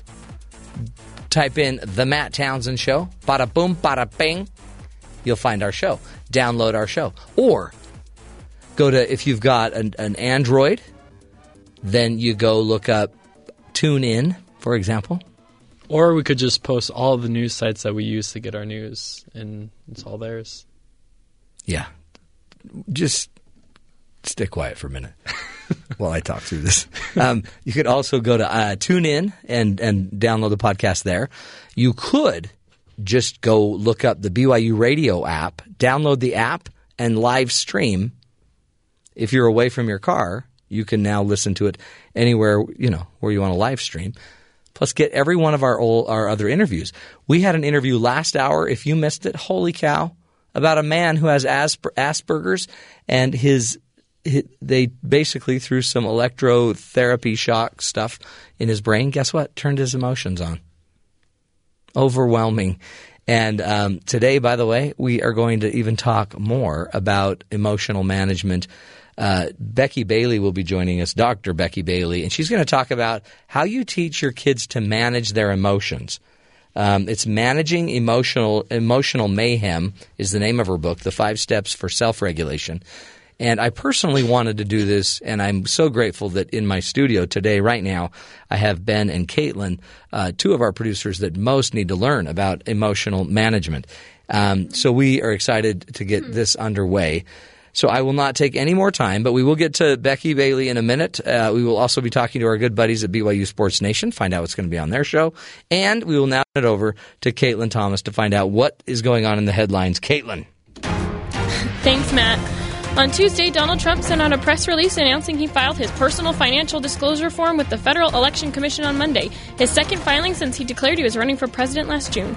He says, "I filed my PFD, which I am proud to say is the largest in the history of the FEC." His income was reported as being in excess of $557 million. The statement continues an increase from last year, and as of this date, Mr. Trump's net worth is in excess of $10 billion. On Wednesday, the Department of Labor will finalize a rule that increases the annual salary threshold that determines which workers qualify for overtime pay, the White House announced on Tuesday. The rule will extend overtime protections to 4.2 million more Americans and will boost wages by $10 billion over the next decade. "We're strengthening our overtime pay rules to make sure millions of Americans' hard work is rewarded," President Obama said. Everybody agrees that the economy will play a big part in the 2016 presidential race, but Americans' view on economic health are complicated. A new poll from the Associated Press finds overall just 42% of respondents said the U.S. economy is in good shape, but 66% say their own households are doing well financially. Politics plays some part in perceptions. 34% of Republicans said the economy is good versus 54% of Democrats. And people with a college degree, who have generally fared better after the Great Recession, are more upbeat about the economy than those without a college diploma. And finally, Matt, a Texas school district says no one will face punishment after video surfaced of high school students, get this, using a cat's intestines as a jump rope during a lesson. What? Officials with the Northeast Independent School District told reports that the incident happened earlier this month during an anatomy class at Winston Churchill High School. The district said the teacher felt the lesson was, quote, effective for demonstrating how long and tough intestines are. She says neither the students nor teacher will be punished because there is no, quote, ill will, but she says the district will update the lesson plan. Animal rights group PETA told the TV station the school should replace cruel and crude dissection methods with animal-free lessons. Yeah. How do you feel about that? Would you want to play jump rope? Hey, how come Timmy gets to jump the rope with intestines and we don't? Settle down, Tommy. That's crazy. Well, I mean, it's kind of effective, right? I mean, it's a great object lesson. Well, yeah, but get a jump rope. A little bit crude, don't you think? Just get a jump rope. I mean, I don't know if the cat was already dead. Is it really? I don't know. I just think about the smell. I know, You're you always right. do. Yeah. You always do. It's because Ben's very aware of his own smell. Yeah. Is he? Well. I mean, is he really? I'm dying over here. Well, fact of the matter is animal rights groups are not happy. Yeah, they're not. But I'm like, I don't know. I mean, the cat's dead. What do you think? Well, I just don't think I don't think that's how you teach kids about intestines. Well, what would you do? I'd talk about intestines. I wouldn't say, okay, everybody grab your intestine, let's get outside. We're having a jump off. Hey, at least we're teaching them and we're keeping them active. Yeah. Isn't that what we want? I guess. Can you imagine the carnage on the... I know. Oy That's a little graphic. Well, thanks for bringing that to our attention. You betcha. Holy cow.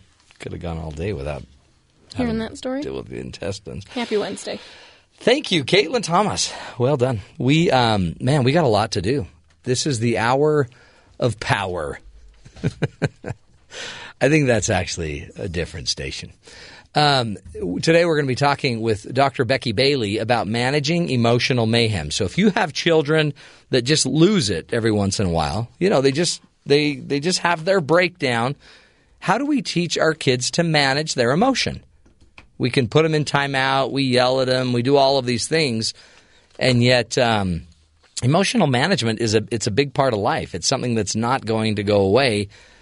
And how many stories do we have on this show where people just never learned quite how to manage their emotion? Take away their Hot Wheels.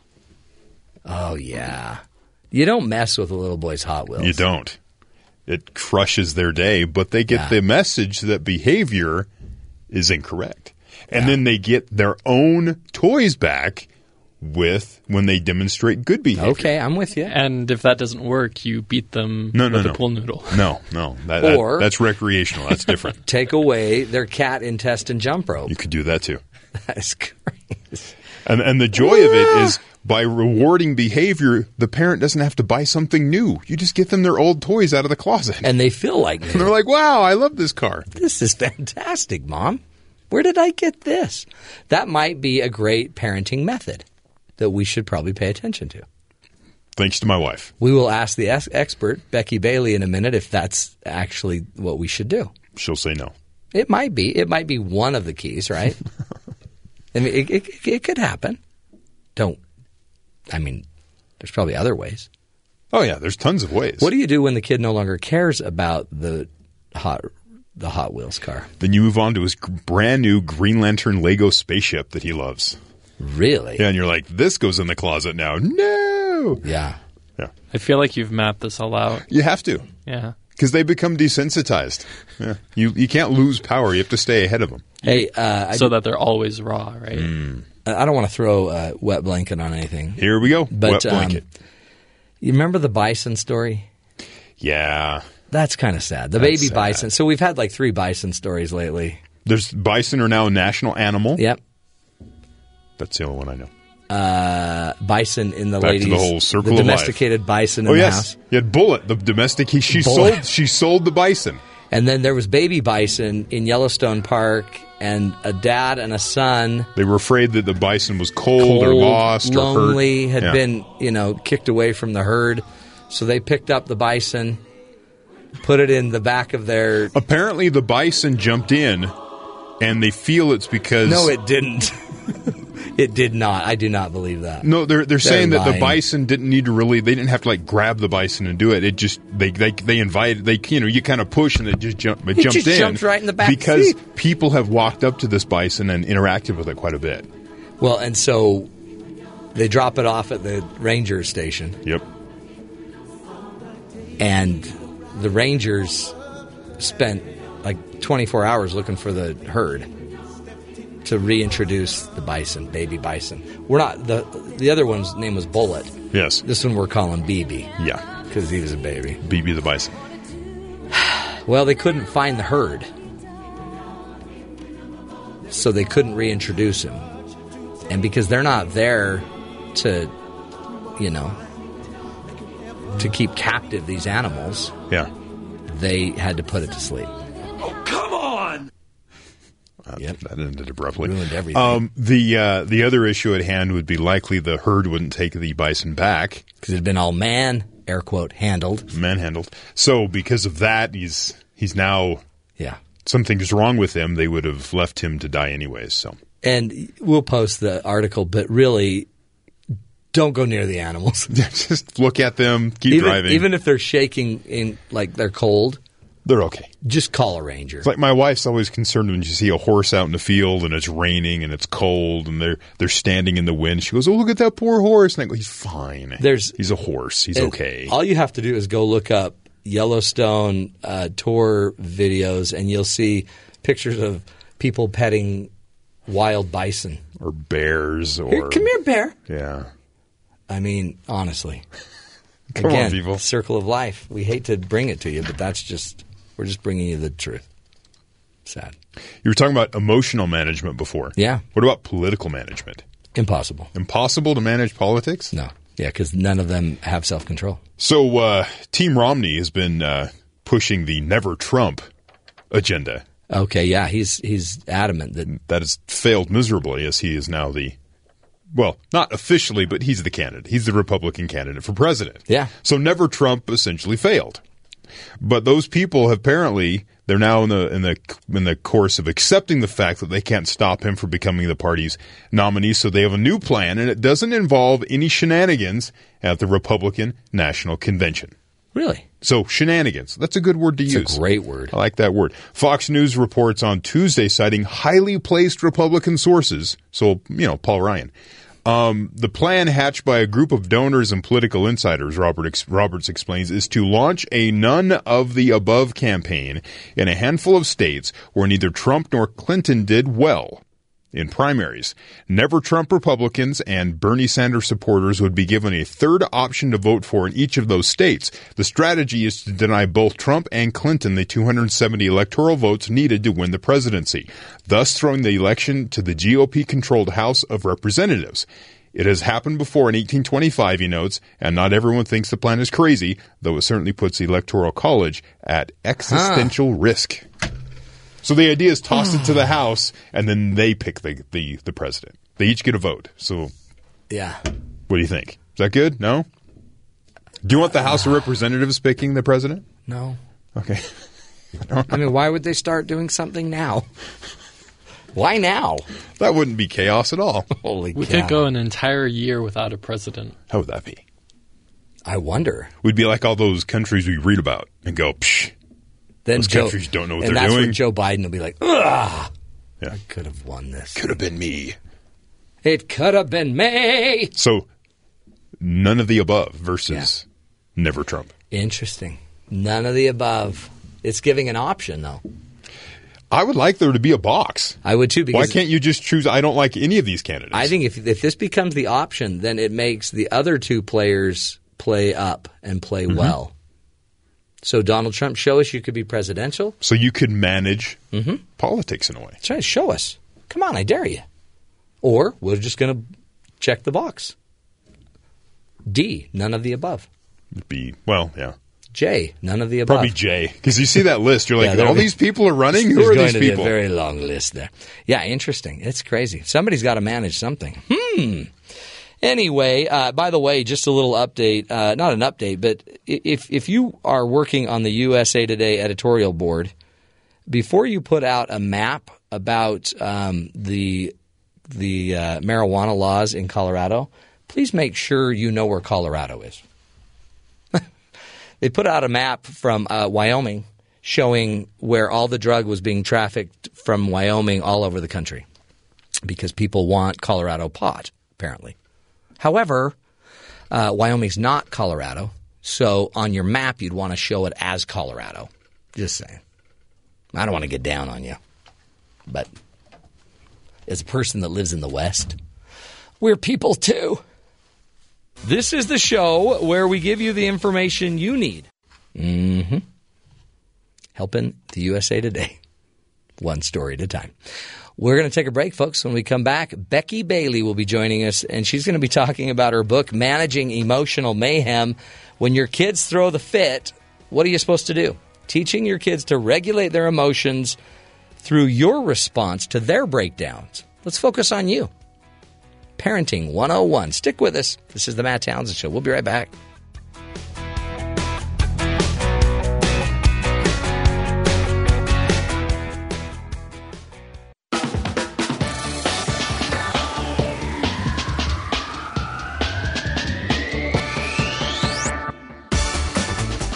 Welcome back, friends, to the Matt Townsend Show. You know, when it comes right down to it, we need to parent our children, right? And they're going to throw fits. They're going to have their issues when they don't get what they want. But how do you handle it, and how do you teach your kids a healthy way to manage their emotions?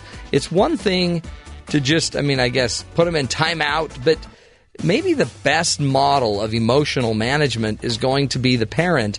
And joining us today to help us kind of understand this emotional roller coaster that our kids are going through and how we can best coach them through it is Dr. Becky Bailey, who's the author of the book Managing Emotional Mayhem, The 5 Steps for Self-Regulation.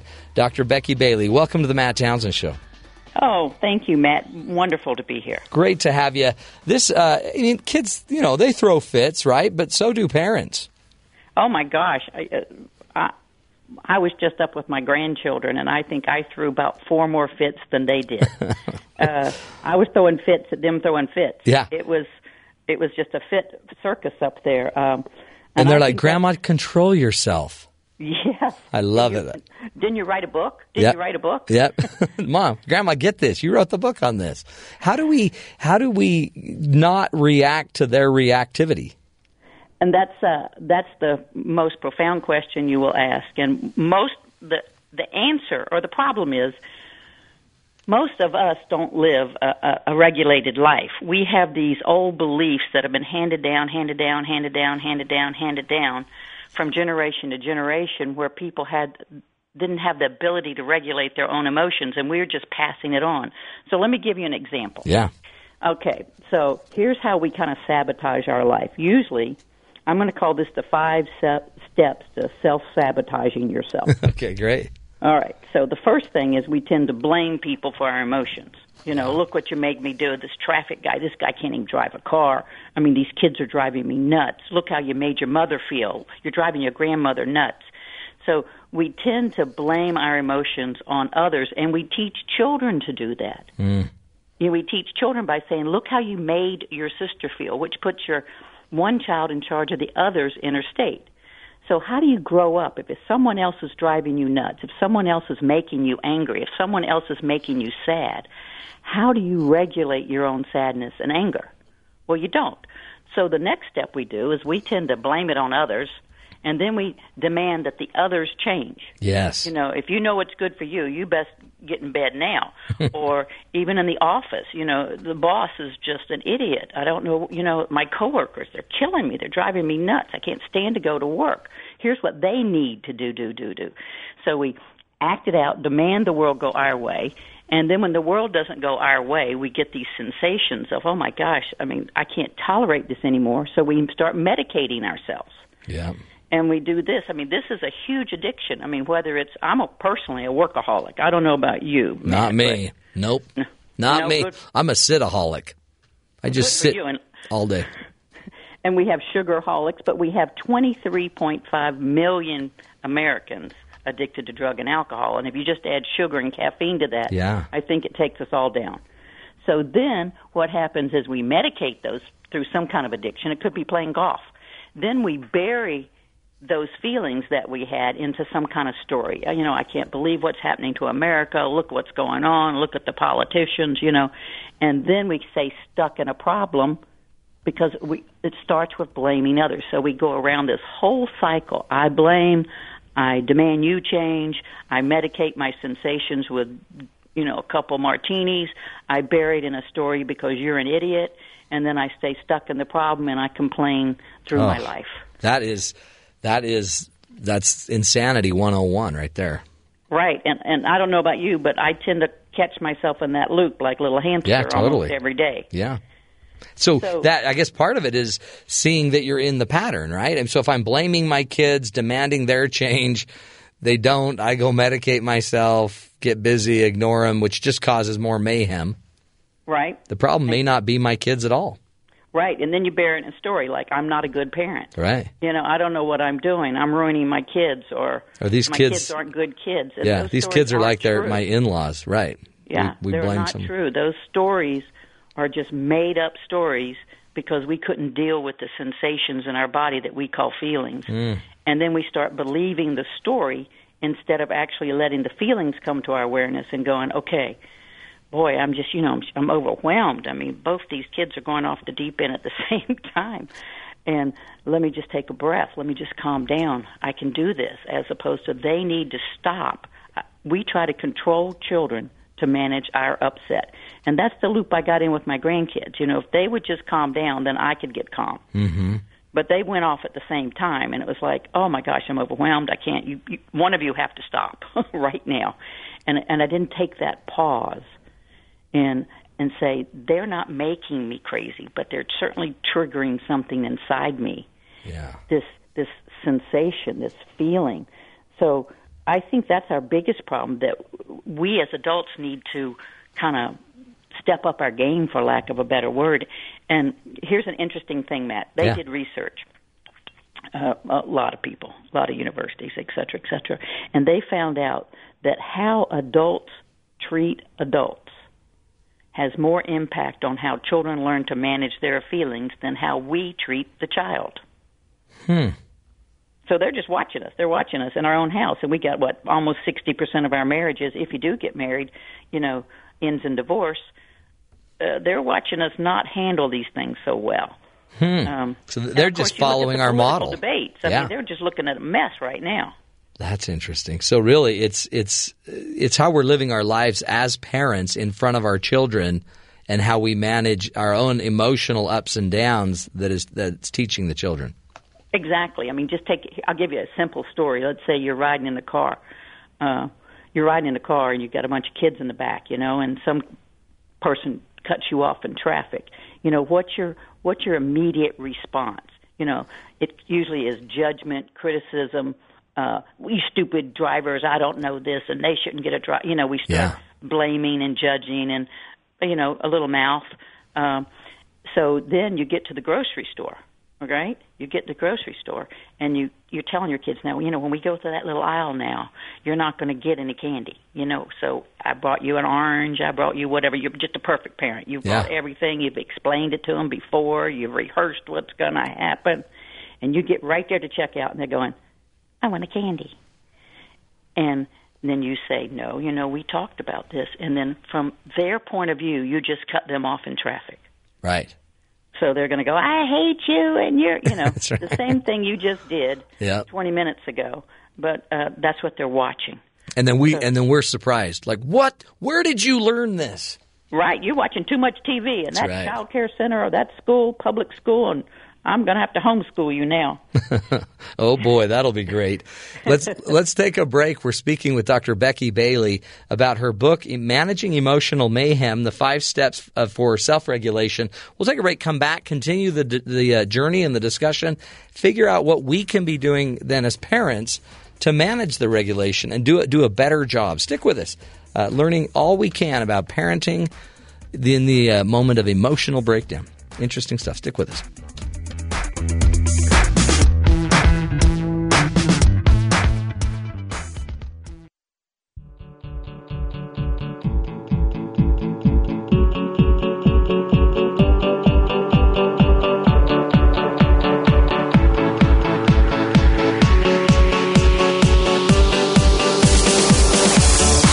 Welcome back, friends, to the Matt Townsend Show.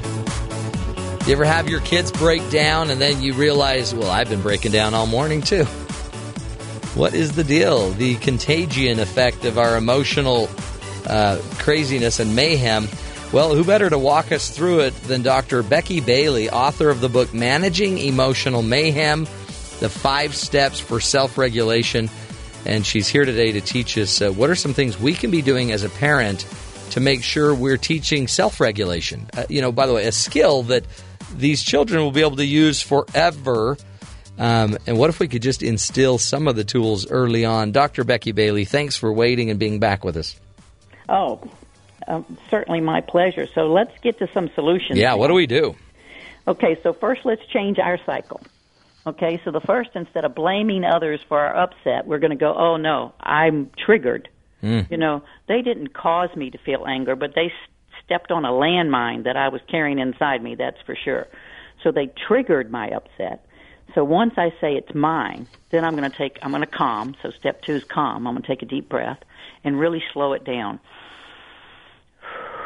Really slow it down. Then I'm going to feel, instead of going on to the story that's in my head, I can't believe these kids are doing this, I can't believe this, I never should have got married. Instead of the story in your head, you're going to pull out a feeling. Okay, I'm feeling what, and sometimes we don't even know what we're feeling, so we're going to take a guess at it. I'm feeling frustrated. I'm feeling anxious. Then once we can pull that feeling out, instead of going with the story that's rambling in our head, which causes us thoughts that get us more upset, we're going to pull that feeling out. And then we're going to go, okay, I'm feeling angry. Okay, so what's the message of anger? What's the message of anxious?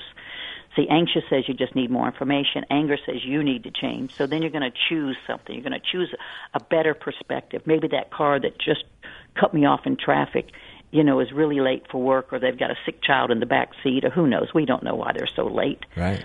And why they cut us off. They were just probably singing to a song just like we do and cut people off.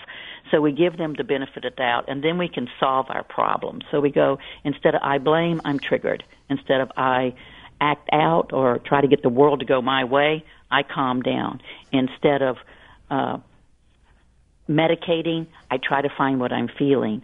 And instead of burying it in a story, I choose a better story that's going to calm me down.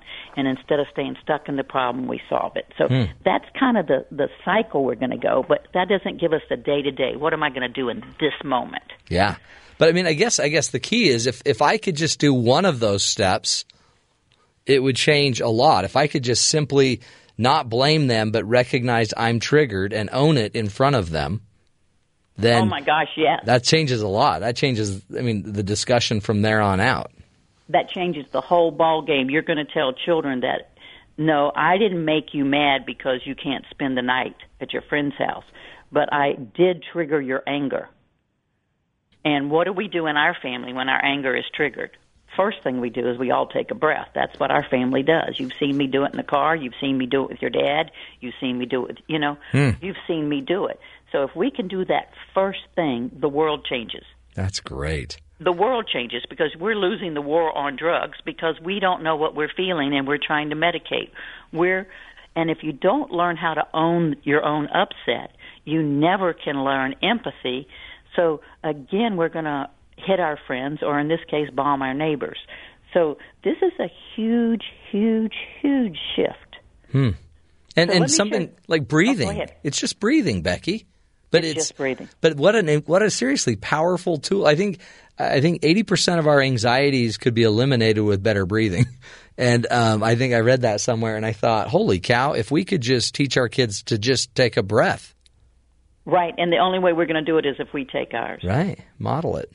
And then we're going to respond to children differently. So this is really key, too. Because usually, if you listen to people, you don't hear a whole lot of feeling words in a house. Right. You'll hear, what did I just tell you? Or, this isn't that big of a deal. There's no need to cry. I told you we'd go to McDonald's later. We're talking about stuff. And all you have to do is, I call it the DNA. D, describe their body or their face. Your body's telling me, or your face is telling me. N, name the feeling. Your face is telling me, you seem angry. And then A, acknowledge what they wanted in the highest possible view. So you seem angry. You were hoping, you wanted to go to McDonald's right now. It's so hard. Breathe with me. You can handle this. We don't do that. That sounds so simple. So we're telling them what the face looks like so they can see it on other people and learn empathy. Right. We're telling them the name of it, which is called anger, anxious, disappointed. And we're telling them what that wanted you to do. Oh, you seem frustrated. You wanted the puzzle to go right into the hole. Yeah. You forgot to turn it around and see which way it would fit. But we're naming it and then telling them, what does that feeling say to us? See, I grew up knowing that sad equals go to the refrigerator and eat. I didn't know that sad equals go get comfort from those that love you. I grew up meaning anxious meant work harder instead of get more information. So our equations of what these messages are embedded in these feelings got confused with us because we were told what to feel. You should be ashamed of yourself. Yeah. Look what you've made me do. So we're doing it instead of saying, oh, you seem, and I didn't say you are angry. I said, you seem angry, you wanted. And I'm telling you, if anyone listening to this show can do these three things, take a pause and breathe for yourself. And then when you see your child upset in whatever it is, you might go, you seem disappointed, you were hoping, and then figure out what they were hoping for. Yeah. You seem angry, you wanted. Then put that in and then tell them at the end, breathe with me, you can handle this. That's great. Because then it's all on them. You're just saying this is something fixable. This is not – because the emotion makes us feel like it's real. And it's and it's essential and it's critical and it's fight or flight. Right now it's survival. And yet in reality you're just teaching them just kind of breathe through it, pause through it, let's think through it, recognize the emotion, describe the feeling, acknowledge it. Let's just kind of name it and tame it and let it go so that we don't carry it around for 30 years. Or 40 years, and then we're scared to be angry because we think we're going to, become a terrorist in a bank or something. That's right. Because we're so afraid of our own feelings. But no one labeled them from us, and this isn't because our parents didn't know what they're doing. It's just we didn't think they were that important. Right. And now we know different. So it's not like, and the only reason my kids push my buttons is I push my parents' buttons, and those buttons are just wounds from our own childhood where we didn't know what to do.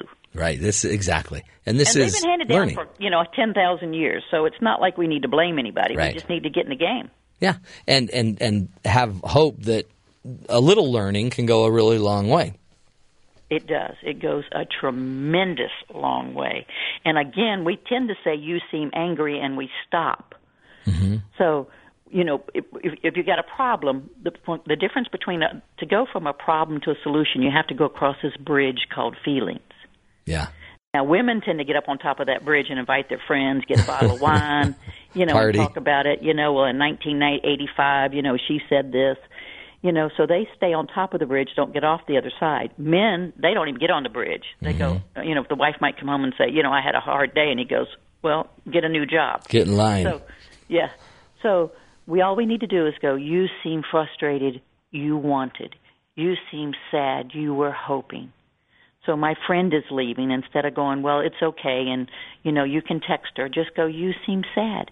You were hoping she'd be here forever and stay right next door. But we can handle this. Breathe. You can do this. And then you add, you know what? I bet we can actually text her or have a online chat. Yeah. And solve it before you go across the bridge. Get across the bridge and then offer some solutions. Yeah. Dr. Becky Bailey, great stuff. Appreciate it. Thanks for teaching us. Again, the book is Managing Emotional Mayhem, the 5 Steps for Self-Regulation. And you can find out more about Becky's work at the website ConsciousDiscipline.com. ConsciousDiscipline.com. Thanks, Becky. Appreciate it. Oh, Matt, thank you so much for all you do. You bet. You too. Keep up the great work and keep teaching. I hope we're all learning, folks. We've got to learn this stuff. Really, one of the principles she taught is a great start, right? But listen to this again. Go download the podcast, listen to it over and over, and practice it. Right there, we got more tools in a 15, 20-minute interview from Becky Bailey than you normally get at any time. So stick with us. Interesting stuff. Speaking of tools, we'll be visiting our good buddies at BYU Sports Nation. Oh, they're going to hate that segue. Great, guys. Find out what's going on their show at the top of the hour. Stick with us. The most fun 10 minutes you'll ever have is coming up next. This is the Matt Townsend Show.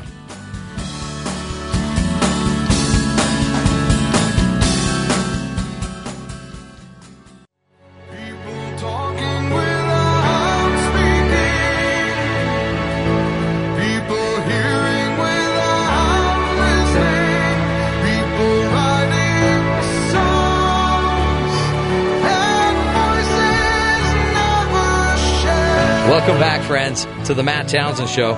That right there, my favorite song now. Sound of Silence, not Simon Garfunkel, but instead... Disturbed. Disturbed. Hey, and speaking of Disturbed, let's shoot it down to our good buddies at BYU Sports Nation. Find out what's going on their show today. Hello, gentlemen. Hi, Matthew. That's Disturbed? Do you like that song or what? Well, I like it better. I like that version better than I like the Simon and Garfunkel version. I think this has something to do with Transformers. Disturbed, I hope I'm getting this right. I think Disturbed also did a remake of Land of Confusion from Genesis. Wow. I think. That is affirmative, according to our producer. Yeah, I mean, I have it on my iPod, but... You still have an iPod, dude? That's not an iPod. My iPhone is what I meant. I'm sorry. You mean your Ghetto Blaster? You still have it on your Ghetto. I've got it on my Nano. I've got it on my Ghetto Blaster on my shoulder. Jason's got a huge stereo on his shoulder right now. That's why you got to be ripped, man. Jason's got some muscle because he's got to lift that Ghetto Blaster. Oh, that is good. That's good. Yeah, it was just I misspoke. No, you did. But that's okay. So that'll go down in history right there. That's history. Hey, you guys, what's up? I've missed you. I wasn't here yesterday. Yeah, that's true.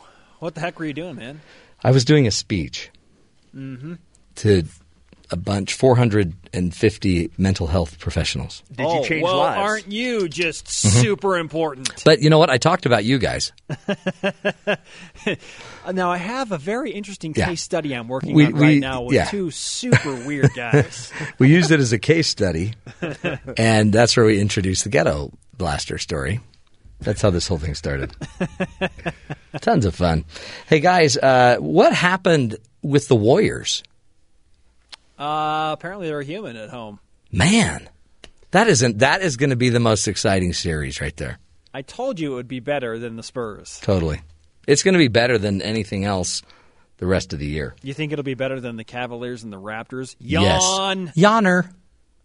Do you think the Cavaliers could beat either of these teams, really? Yes. The way they're playing right now? Yeah. Absolutely. They're 9-0 in the postseason. I know, it's almost like but they're in the have East. Forgotten that LeBron James is still in the league. You know what I mean? And they have Kevin Love and Kyrie Irving. I mean, they've got the team. Hello. He finally has assembled a cast of stars to win the NBA Finals. I always fall into the category of when my team either doesn't make the playoffs or is eliminated from the playoffs, I immediately then root for the other league to win because I don't want anybody in my league to win. So I mean, I've already determined I'm rooting for the Cavaliers in the finals, regardless of who they face. Wow, some people would say that's petty. Oh, I'm very petty. No, I fully accept that. Jason's a Cardinals fan. We can expect nothing less. Oh boy, we're offending everybody today. He's used to winning all the time. That's right. Yeah, all these teams that start winning one season and think they've done it for like 50 years. Come on now. Flash in the pan.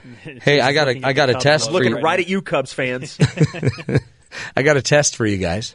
Okay. Well, I want you to name the fittest cities. Okay, so these are the people that spend the most money for parks. The ones that have the best mass transit, that walk more, that are healthier. Name the healthiest cities. Phoenix. I am going to say... What do you think number one would be? You would never believe it. I don't know. Is it like Pittsburgh or something? Negative. What is it? It is let's start with 10. We'll walk you down. San Diego. Okay. I mean, come on. I would have thought they were higher. Yeah. Number 9, Hartford, Connecticut. No idea. Insurance capital of the world, I think. Number 8, Salt Lake City, Utah. Okay, I figured Salt Lake City would be in the top 10 somewhere. Yeah. Clean, walkable. Number 7, Boston, Mass. 02134. That surprises me. Send it to Zoom. 6, San Francisco, California. Tons of walking. Southern California, not so much. Nobody walks anywhere in Southern California. Weird. Number 5, Seattle, Washington. Number 4, Portland, Oregon. Portland. Now Jerem is involved in this. But how do they have an opportunity to walk? It's constantly raining. Yeah, but they have umbrellas. It's just a new thing. Okay. Denver, Colorado, number 3. Okay, that makes sense. Number 2, Minneapolis, Minnesota. Uh-huh. Number 1, I don't believe this, the District of Columbia, D.C. Stop it. D.C. Stop it. I know. Is that because you can get places faster by walking because the traffic is so bad? Well, and because Obama's always got a log jam with his motorcade. Well, I think that Michelle Obama and her big health kick may have something to do with finagling that statistic. I think you're exactly right. She's pulling the weight. Hey, Gary, can you put Washington, D.C. number 1? We really... Sure, honey. Whatever you need. We'll do it for you in your last year. Anyway, so just know, if you want to move, that's where you got to go. Sorry. D.C. I will be flying into the D.C. airport at some point this summer. Why? You going to lobby Congress? No. Running for office? I'm going to watch my favorite baseball team play. Oh. Not the Nationals. I was going to say, you don't want to fly into Baltimore? The Orioles. It's only an hour away. Cheaper flight? Cheaper flight. That's what I say. That's you got to go that. You got to go that direction. The Orioles are your favorite team, huh? Absolutely. Those are great birds too. Cal Ripken Jr. Oh, how do you not love the that? Iron Man, dude? You got to love that guy. I thought you were the Iron Man, Jason. Well, I'm not to Cal Ripken standards. Didn't his mom get kidnapped twice? Man, she's a tough woman. I think she got kidnapped twice. Good grief! You'd think after getting kidnapped once, you'd tighten up your game. Like, I'm not making this up, right? It happened twice. Hang on a second. She's looking Googling it up right now. As I think that was like the big story. No, by the way, I thought the reason you were called Iron Man, Jason, is because you have such a really strong pleat in your pants when you iron them. I'll be honest with you. I don't even remember the last time I ironed. Really? No. That's sad. Well, I'm sure your wife's kind of my wife, occasionally, if I need something ironed, she will iron it for me. She's very nice about stuff like that. Other than that, it's just kind of you shake it out. You just dry it. You buy the wrinkle-free stuff. Uh-huh, sure. Which, by the way, doesn't work. No, that's a facade. It's false advertising. Exactly. I hate it. Yes, Cal Ripken's mother was attacked and kidnapped twice. Wow. I knew I wasn't making that up. Again, by the way, a fact that nobody needs to know except Jason remembers it. But I know it. I probably heard that on a radio broadcast with my ghetto blaster. Oh, for sure. Well, and when the speakers are so close to your ears, how could you not hear it? Yes. Hey, you guys, you're still doing your show, right? Of course we are. What are you guys talking ghetto blasters? Are you talking Cal Ripken's mom? What are you talking about? Well, as much as I am inclined to appease your ghetto blaster topic, we're not going to do that today. I know. It's hard. It's a love-hate edition of BYU Sports Nation today. Excellent. With that in mind, okay, we are asking for the teams not named Utah that BYU fans love to hate the most. Should we give Matt the first chance to answer this question? The teams not named Utah. Not named Utah that a BYU fan loves to hate. Oh, okay. So who has destroyed? Well, there's Michigan. Okay. Michigan's there. They're one of the most hated teams nationwide. Anyway. But who has just... Are we talking football? Basketball or football. Oh. Any sport you want, as a matter of fact. Oh, man. What's another basketball? Who beat... Gonzaga. Okay, Gonzaga makes your list. Michigan and Gonzaga. There you go. That's probably all I need to give you. Those are the two. Okay. That's 1 and 2, right? I mean, come on. Okay, that's cool. That's a great show right there. Yes. Love and hate. Anything else? Mike Littlewood, BYU baseball coach, is back on as the Cougars approach arguably the most important WCC series in BYU baseball history. Wow. And we are not overselling that. It also happens to be on BYU TV. Man, that's lucky. And BYU radio. I'd sell that harder, boys. Carrie Roberts of BYU Women's Golf, pre-NCAA championship, she demanded to be on the show because she wants some more karma, given what happened last time she came on the show, and they had a dramatic finish on the 18th hole. Wow. Got to the NCAA championships. That's right. Have her use Jason's ghetto blaster. Okay. Talk about karma. And a love-hate edition of Would You Rather. Oh, cool. Okay. That's one of my favorite things. Okay, I don't want to give them away. They're just so good. Yes, these are really good. So it's only 4 minutes away. They can go just wait 4 minutes, and then you'll get into that kind of stuff. Jam-packed edition, man. Well, guys, I'll let you go. Go get waxed up, ready to go. You got it, brother. Knock 'em dead. Thanks for playing. I like it when they come over and play. You got to watch the show, guys. BYU Sports Nation. It's in 3.5 minutes. Come on. Hey, really quickly, we always like to do what we can on the show to help you, right? Just so you know, after 125 years, Cracker Jack, you've heard of Cracker Jack, right? That caramely, hard caramel popcorn in a box, they're changing their game. No longer, I know, you're not going to find a toy in the bottom anymore. You're a monster. Tell me about it. Now you're going to have a sticker that contains a digital code, and those codes will lead customers to baseball-inspired games that they can play on their phones. I know. So you can't just pull out a tattoo and then put a tattoo on lick your tattoo and then rub it on your arm like you used to be able to do as a kid. Now you can just go waste hours and hours playing a baseball game on your phone. Thanks, Cracker Jacks. We appreciate you. As you know, too, we always like to end with a hero story. Today's hero is a driver of a train who rescued a toddler from a train track moments before the train thundered past it at 60 miles an hour. Listen to this. The distraught boy, 3, was left sobbing on the tracks after trying to race after a train when he accidentally left the platform. But amazingly, Martin McManus, who said he didn't think twice when he leapt from his train cab, managed to save the youngster before another train passed at 60 miles an hour. Mr. McManus slammed on the emergency brake and potentially put his own life in danger to try to rescue the boy from the tracks in Edinburgh, England. Martin said he spotted the boy running in the opposite direction by the side of Edinburgh-bound track.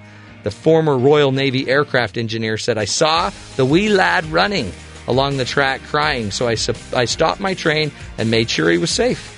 I went out and picked him up and brought him back in. He was looking for his mummy and was just asking for his mummy if his mummy was on the train." The parents boarded the train without their son and made a mad dash back to the station when they realized he was missing.